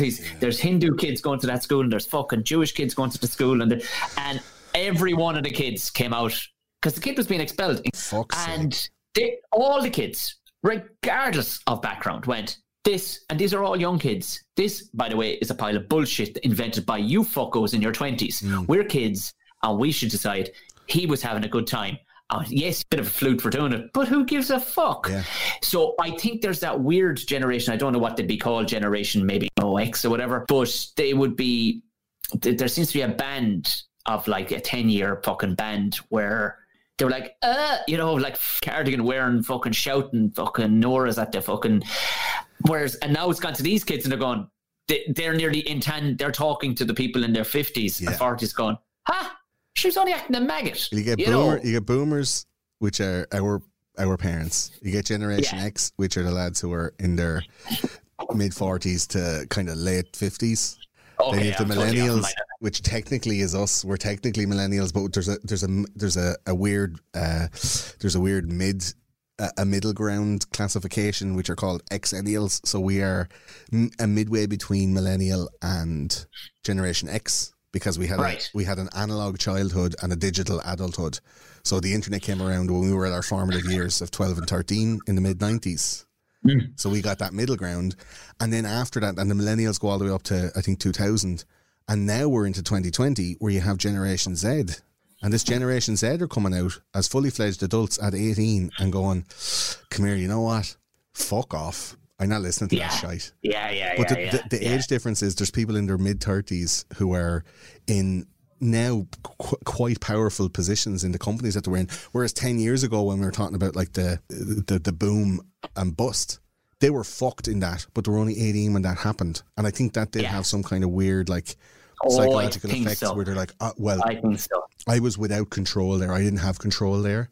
I feel, and it's kind of like a cultural PTSD, you know, where they were disenfranchised and they're like, I'm never letting that happen again. And now their whole fucking existence is about control, trying to make people put up their fist at a restaurant going like, believe the thing that I believe, or you're the fucking devil, do you know?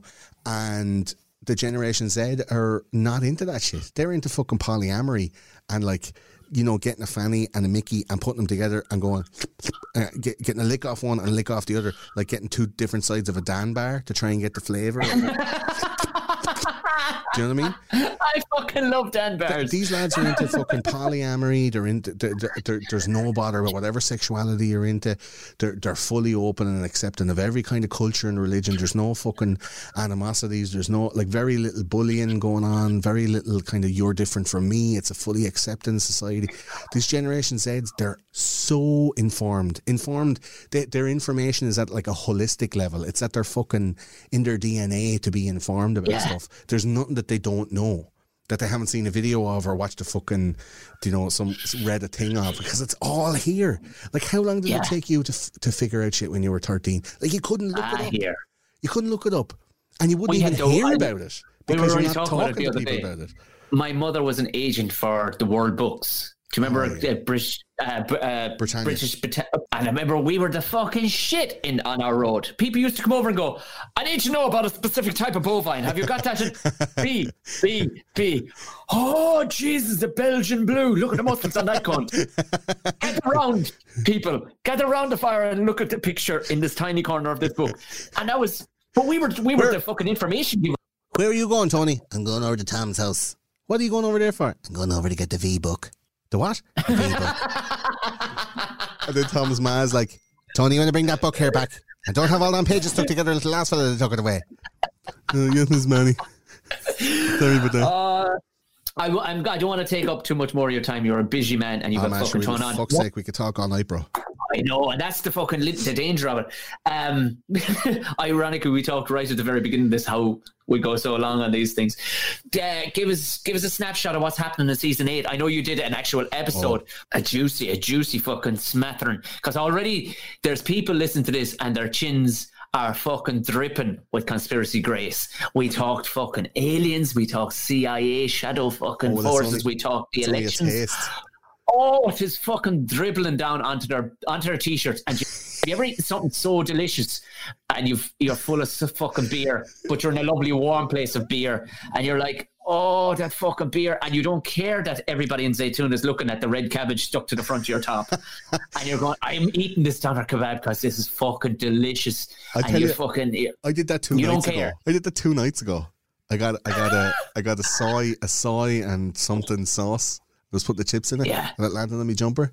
And I'm not ashamed to say, I sucked the sauce out of my jumper. That's how nice the sauce was. I got it from Mad Egg. There's chicken burgers delivering. I got that soy sauce, man. It's like, I don't care. I'm a jumper sucker. This is what's happening. So I have the ones that I have recorded. I have the Assassination of Malcolm X is the next big one. That should be coming out tomorrow, the 8th. I'll be working on that all night and tomorrow. And then you're looking at like a fairly fucking 5-star studded season 8. I wanted to pick something that was like bang, bang, bang all the way down, but also something, as you know yourself, Tom, I'm quite a predictive man. I like to predict things. I like to be like fucking Johnny on the spot, like right on the nose. So we recorded that Oklahoma bombing episode, I think, over a year ago. I'll be honest. Oh, it was in your other studio, sure. And how poignantly timed will that be? We released that a couple of weeks ago, and there are literally armed militias of white men stalking the streets of the towns and cities of America. Like people were actually, that was what people were saying, going, go away, you fuckers, you didn't record that. Of course. I saw a year and a half ago. They released the Agenda 21. 2 cars. I've had 2 different cars since then. That's how I know. Because I can remember parking around. Oh, don't worry, that fucking thing went that long after that. I can tell you that fucking. But so we released the Agenda 21 episode, and I was like, "Come here, lads, Agenda 21. They're going to fucking put out some shit, and there's diseases coming, and they're going to take over the world, and the vaccine, and the blah blah blah." And sure, what happened?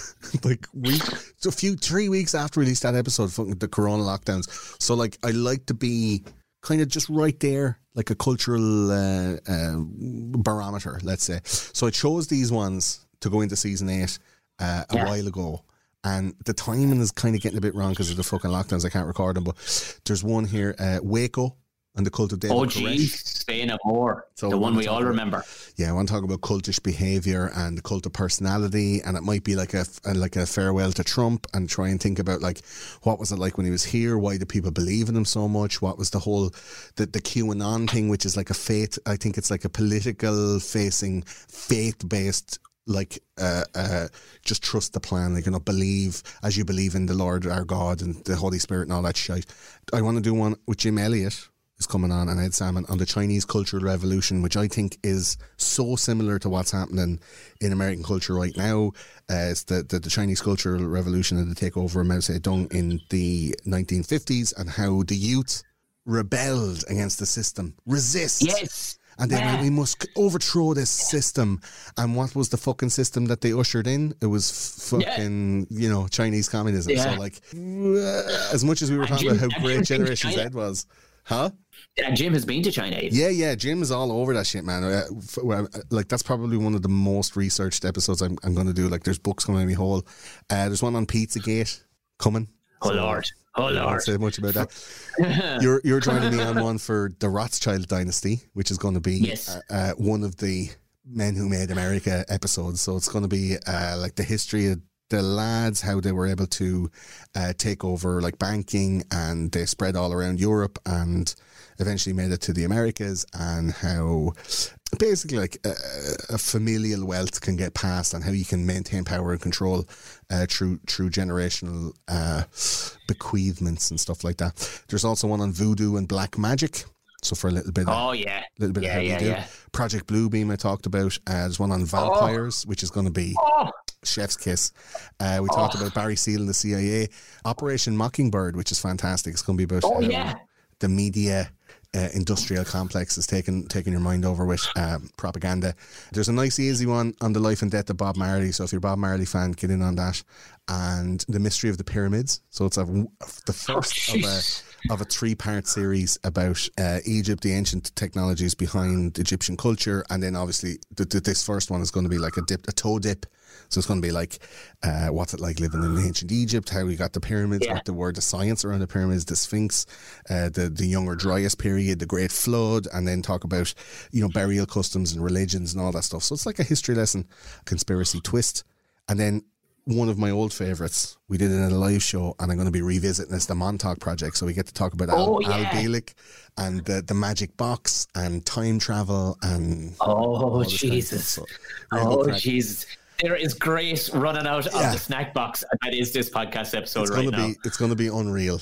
Really good season. And then to finish off, then the last one will be the Missing 411. So the David Paulides, I guess, what would you call it? An odyssey of books about people who have gone missing in the American national parks with absolutely zero trace. Like, such mysterious disappearances. It would fucking rock your jaw, right? And he comes from a background of Bigfoot investigation. So, like, basically, it's like people are going missing and they can never find them. They're never found without a trace, like gone. He also claims that Bigfoot is an interdimensional kind of extraterrestrial that opens up rifts in space-time and it just goes yoink and just pulls people into these portals and disappears, and that's where they're going. I mean, I don't want to spoil it, but that's where we're going to go. It's a really weird episode. There's a gang of people absolutely with raging horns on it right now. It's going to happen. And as well as that, I think there's 38 3 to 4 hour true crime episodes as well, including like Aileen Wuornos and some of the ones we've done. What was the one you and me did again? Dennis Nilsson. Dennis Nilsson. Yeah. There's loads. Prepare for that one coming up, guys. Loads and loads. Lot of penis talk on that one. And you're joining me on the Voodoo episode with Mickey Bartlett. And the Rothschild episode. And the with Mickey Bartlett. Rothschild episode with Shane Brown. Is it Shane? Yeah. It is Shane Brown. Yeah. Yeah, it's going to be great crack, man. I can't wait to get over here until we're actually allowed to visit each other. What the fuck? Yeah, I know. I think I might just fucking find a fucking fashion of a giant condom for myself and just sneak over to your fucking house or something. Or get my a blue light like they had in, you remember the streets of San Francisco? They'd stick one on the roof. And it go flying off when I go around the corner. Oh no, one of my hubcaps was flying off. Fucking takes the eye out of somebody. And that big Carol Reiner knows by the time I get into you, just after fucking. I'm fed up with this fucking social distance and shit, and this not being allowed to go to places. But more so, I'm fed up with not being able to have people over to make the shows because we're ready. Yeah. Like I'm an open orifice waiting to get plugged. Yeah, you know, I can't wait for this shit. Yeah, well, I've always said that about you, that you always had a gaping want for people to.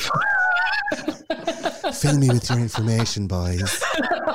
What's happening? Okay. Wikipedia. All right, listen, before we steered away from so much of the rude stuff. Yeah, we got to finish with a cherry on top, though, bro. Get that. Of course, absolutely. I couldn't fucking. I was annoyed with myself that we didn't talk more fucking dick talk, but we're actually venturing. We're venturing. Joe, I love this. This is perfect. This is perfect for who has been on for episode 166. That we're venturing towards the 3 hour fucking. Is this a record for Buckshot? I don't know. This is absolutely. We were up there with the Hit the Diff one was about 2.5 hours, but we have gone. Yeah, we've gone way fucking smashed out of the fucking park. I will fucking see you soon, of course, and everybody that knows you loves you. Everybody just listen to this.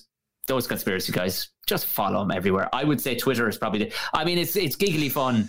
I tell you, on Instagram is very nice. Tag everything you do. Instagram, I would recommend the place to be, or Discord.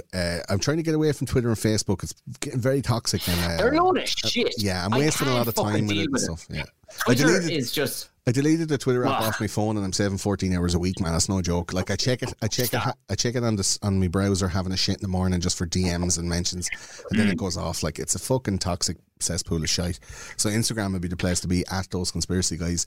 You can check out the website thoseconspiracyguys.com. Or the podcast is everywhere, and if you like it extra much, there's hundreds of extra hours of stuff in the Patreon. We I have a Patreon as well, but like this is going to be going on my feed, so let's tell people let's tell my people where they can find you, because you have 165 other episodes to listen to.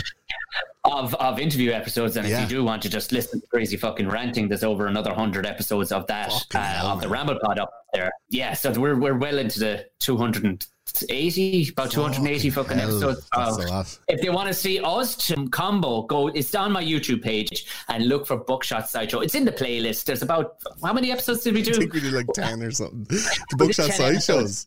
Yeah, That was and great crack. it was great crack. It's a bunch of comedians ripping the living shit out of each other as in the guise of a fucking game show. Really, what we were doing was getting our fucking angst off our chest because the lockdown had just begun. It was a hell of a lot of fun, and we will return to it when because now we have a platform for it. We know what we're going to do, and thanks to Gordo and his advices, and obviously, like I've talked about with my podcast people, that he's fucking built my podcast fucking studio and empire for me. So we will be coming back to that. Buckshot Podcast will find me anywhere. Do end up there, you will find my Patreon page, which supports it, and you'll get typically the videos and ad-free and early access to everything that I have. Give us a couple of your favorite, just for my folks, give us a couple of your favorite interviews that you did. Some of the top spots, maybe, or just some that are memorable right now. Samantha Mumble was a very interesting one. It was a great one. She opened with, we had a bit of a row about boxing for the first bit, but we just messed through the whole thing. She's a great bit of, she's just so much fun. Like I said, if people want a real silly fest with a bit of music in the middle of it, go listen to that one with the Mary Wallopers. Very, very interesting how the boys come about. One of my opening ones, one of my very first interviews was with Tom Green, comedian and Canadian.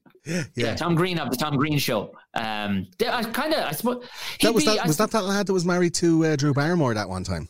Yeah, he was kind of the founder of podcasts, really, wasn't he? Do you know what, dude? I saw him on the fucking can't remember what interview he was on. He was talking about having his TV studio in his gaff. Like he made a studio and paid tens of thousands of dollars a month for bandwidth to be able to broadcast out, and now all we have to do is we can do it on our fucking phones on YouTube. That's free. He's doing that in like 1998, like in a TV show. Like, well, Rogan pioneer suggests that he was his inspiration for doing it. How it came about was I was touring around Ireland with him. As I was dropping him to the airport, I'd been asking him, and his girlfriend at the time was there, and she kept on kind of getting out of work. But you know when that happens. But in fairness, he was like, no, literally driving back to the airport to drop him home. I just set the recorder going, and we had a good old natter on it. So like that's just one. But once you kind of get into it, you'll see there's a world of fucking good ones there. Loads of sports guys, players and coaches, comedians, actors, TV personalities. I think what people typically tend to like about it is that I normally find a way in with somebody where I don't go, so tell me about your saddest time ever. Yeah. I want to have a good laugh and a banter. And what that tends to find is it gets people over the line where they go, oh, I don't feel like this is an interview anymore. And they probably give you a bit more in that sense because they go, and what I get from a lot of people is, Jesus, I've never heard that person swear. You know, I've never heard them swear. You know? Yeah, the guard comes down, You know, the guard does come down because they're chill, relaxed, and we have a good old time about it. So, I mean, take your pick. If you like this style that we just did there now, there's a lot of this, but without probably as perfect structure, because this has been nicely structured. And I'm a waffler as well, though, man. Like, I have a lot of stuff to say, and listen. I go off on one. But there's so many. Like, it'd be like any interview podcast. Like, go and pick your favorite one and try it out, taste it. So if you like the sauce, suck it out of your jumper and fucking go listen to some more. Buckshot Podcast, where it is. I leave all the links for my version of this, for my people, in the description below. I'm sure you'll do the same, Tom. Yeah, absolutely. Yeah, savage, man. So for anybody who wants to cross streams with myself and Gordo, if you listen to True Crime one we did with, it was kind of the story that David Tennant did. Yeah. Des, the TV show. Des, the TV show. We did make mention that we may end up coming up with our own version of a podcast. If you're going to leave it in the end. 100%. That's going in. Totally going in. You know, it's just hidden in there for you. So that'll be the next podcast you listen to that combines the Dennis Nilsson is coming out start of January, so that'll be the next one. So there's an Easter egg in there. See, can you spot it? Where myself and Gordo talk about the potential of starting our own podcast. Gordo, this has been a long time coming. I'm fucking glad we finally got it done. And like I was looking for a significant number. Turns out 166 was right on the fucking money. As per your angel number. Family, health, wealth, productivity. That's what it is. Positivity, man. That's what we're trying to get here. The only time I don't want positivity is in HIV tests. That's the only thing. Yeah, you don't want positivity. That's the only time. That's the only time. Gordo Rochford of TCG, you fucking beautiful man. Till Thanks, I see Tom. you, I'm gonna fucking lick your face. I don't give a shit what you tell me. I'm gonna lick your fucking face. You do it in the camera. Yeah, wrong side. Wrong side. Yeah. That last bit is going to be hard to explain on an audio only, I think. I know. For Go on, audio thanks so listeners, much, we were man. virtually licking each other. Thank you so much. Cheers, brother.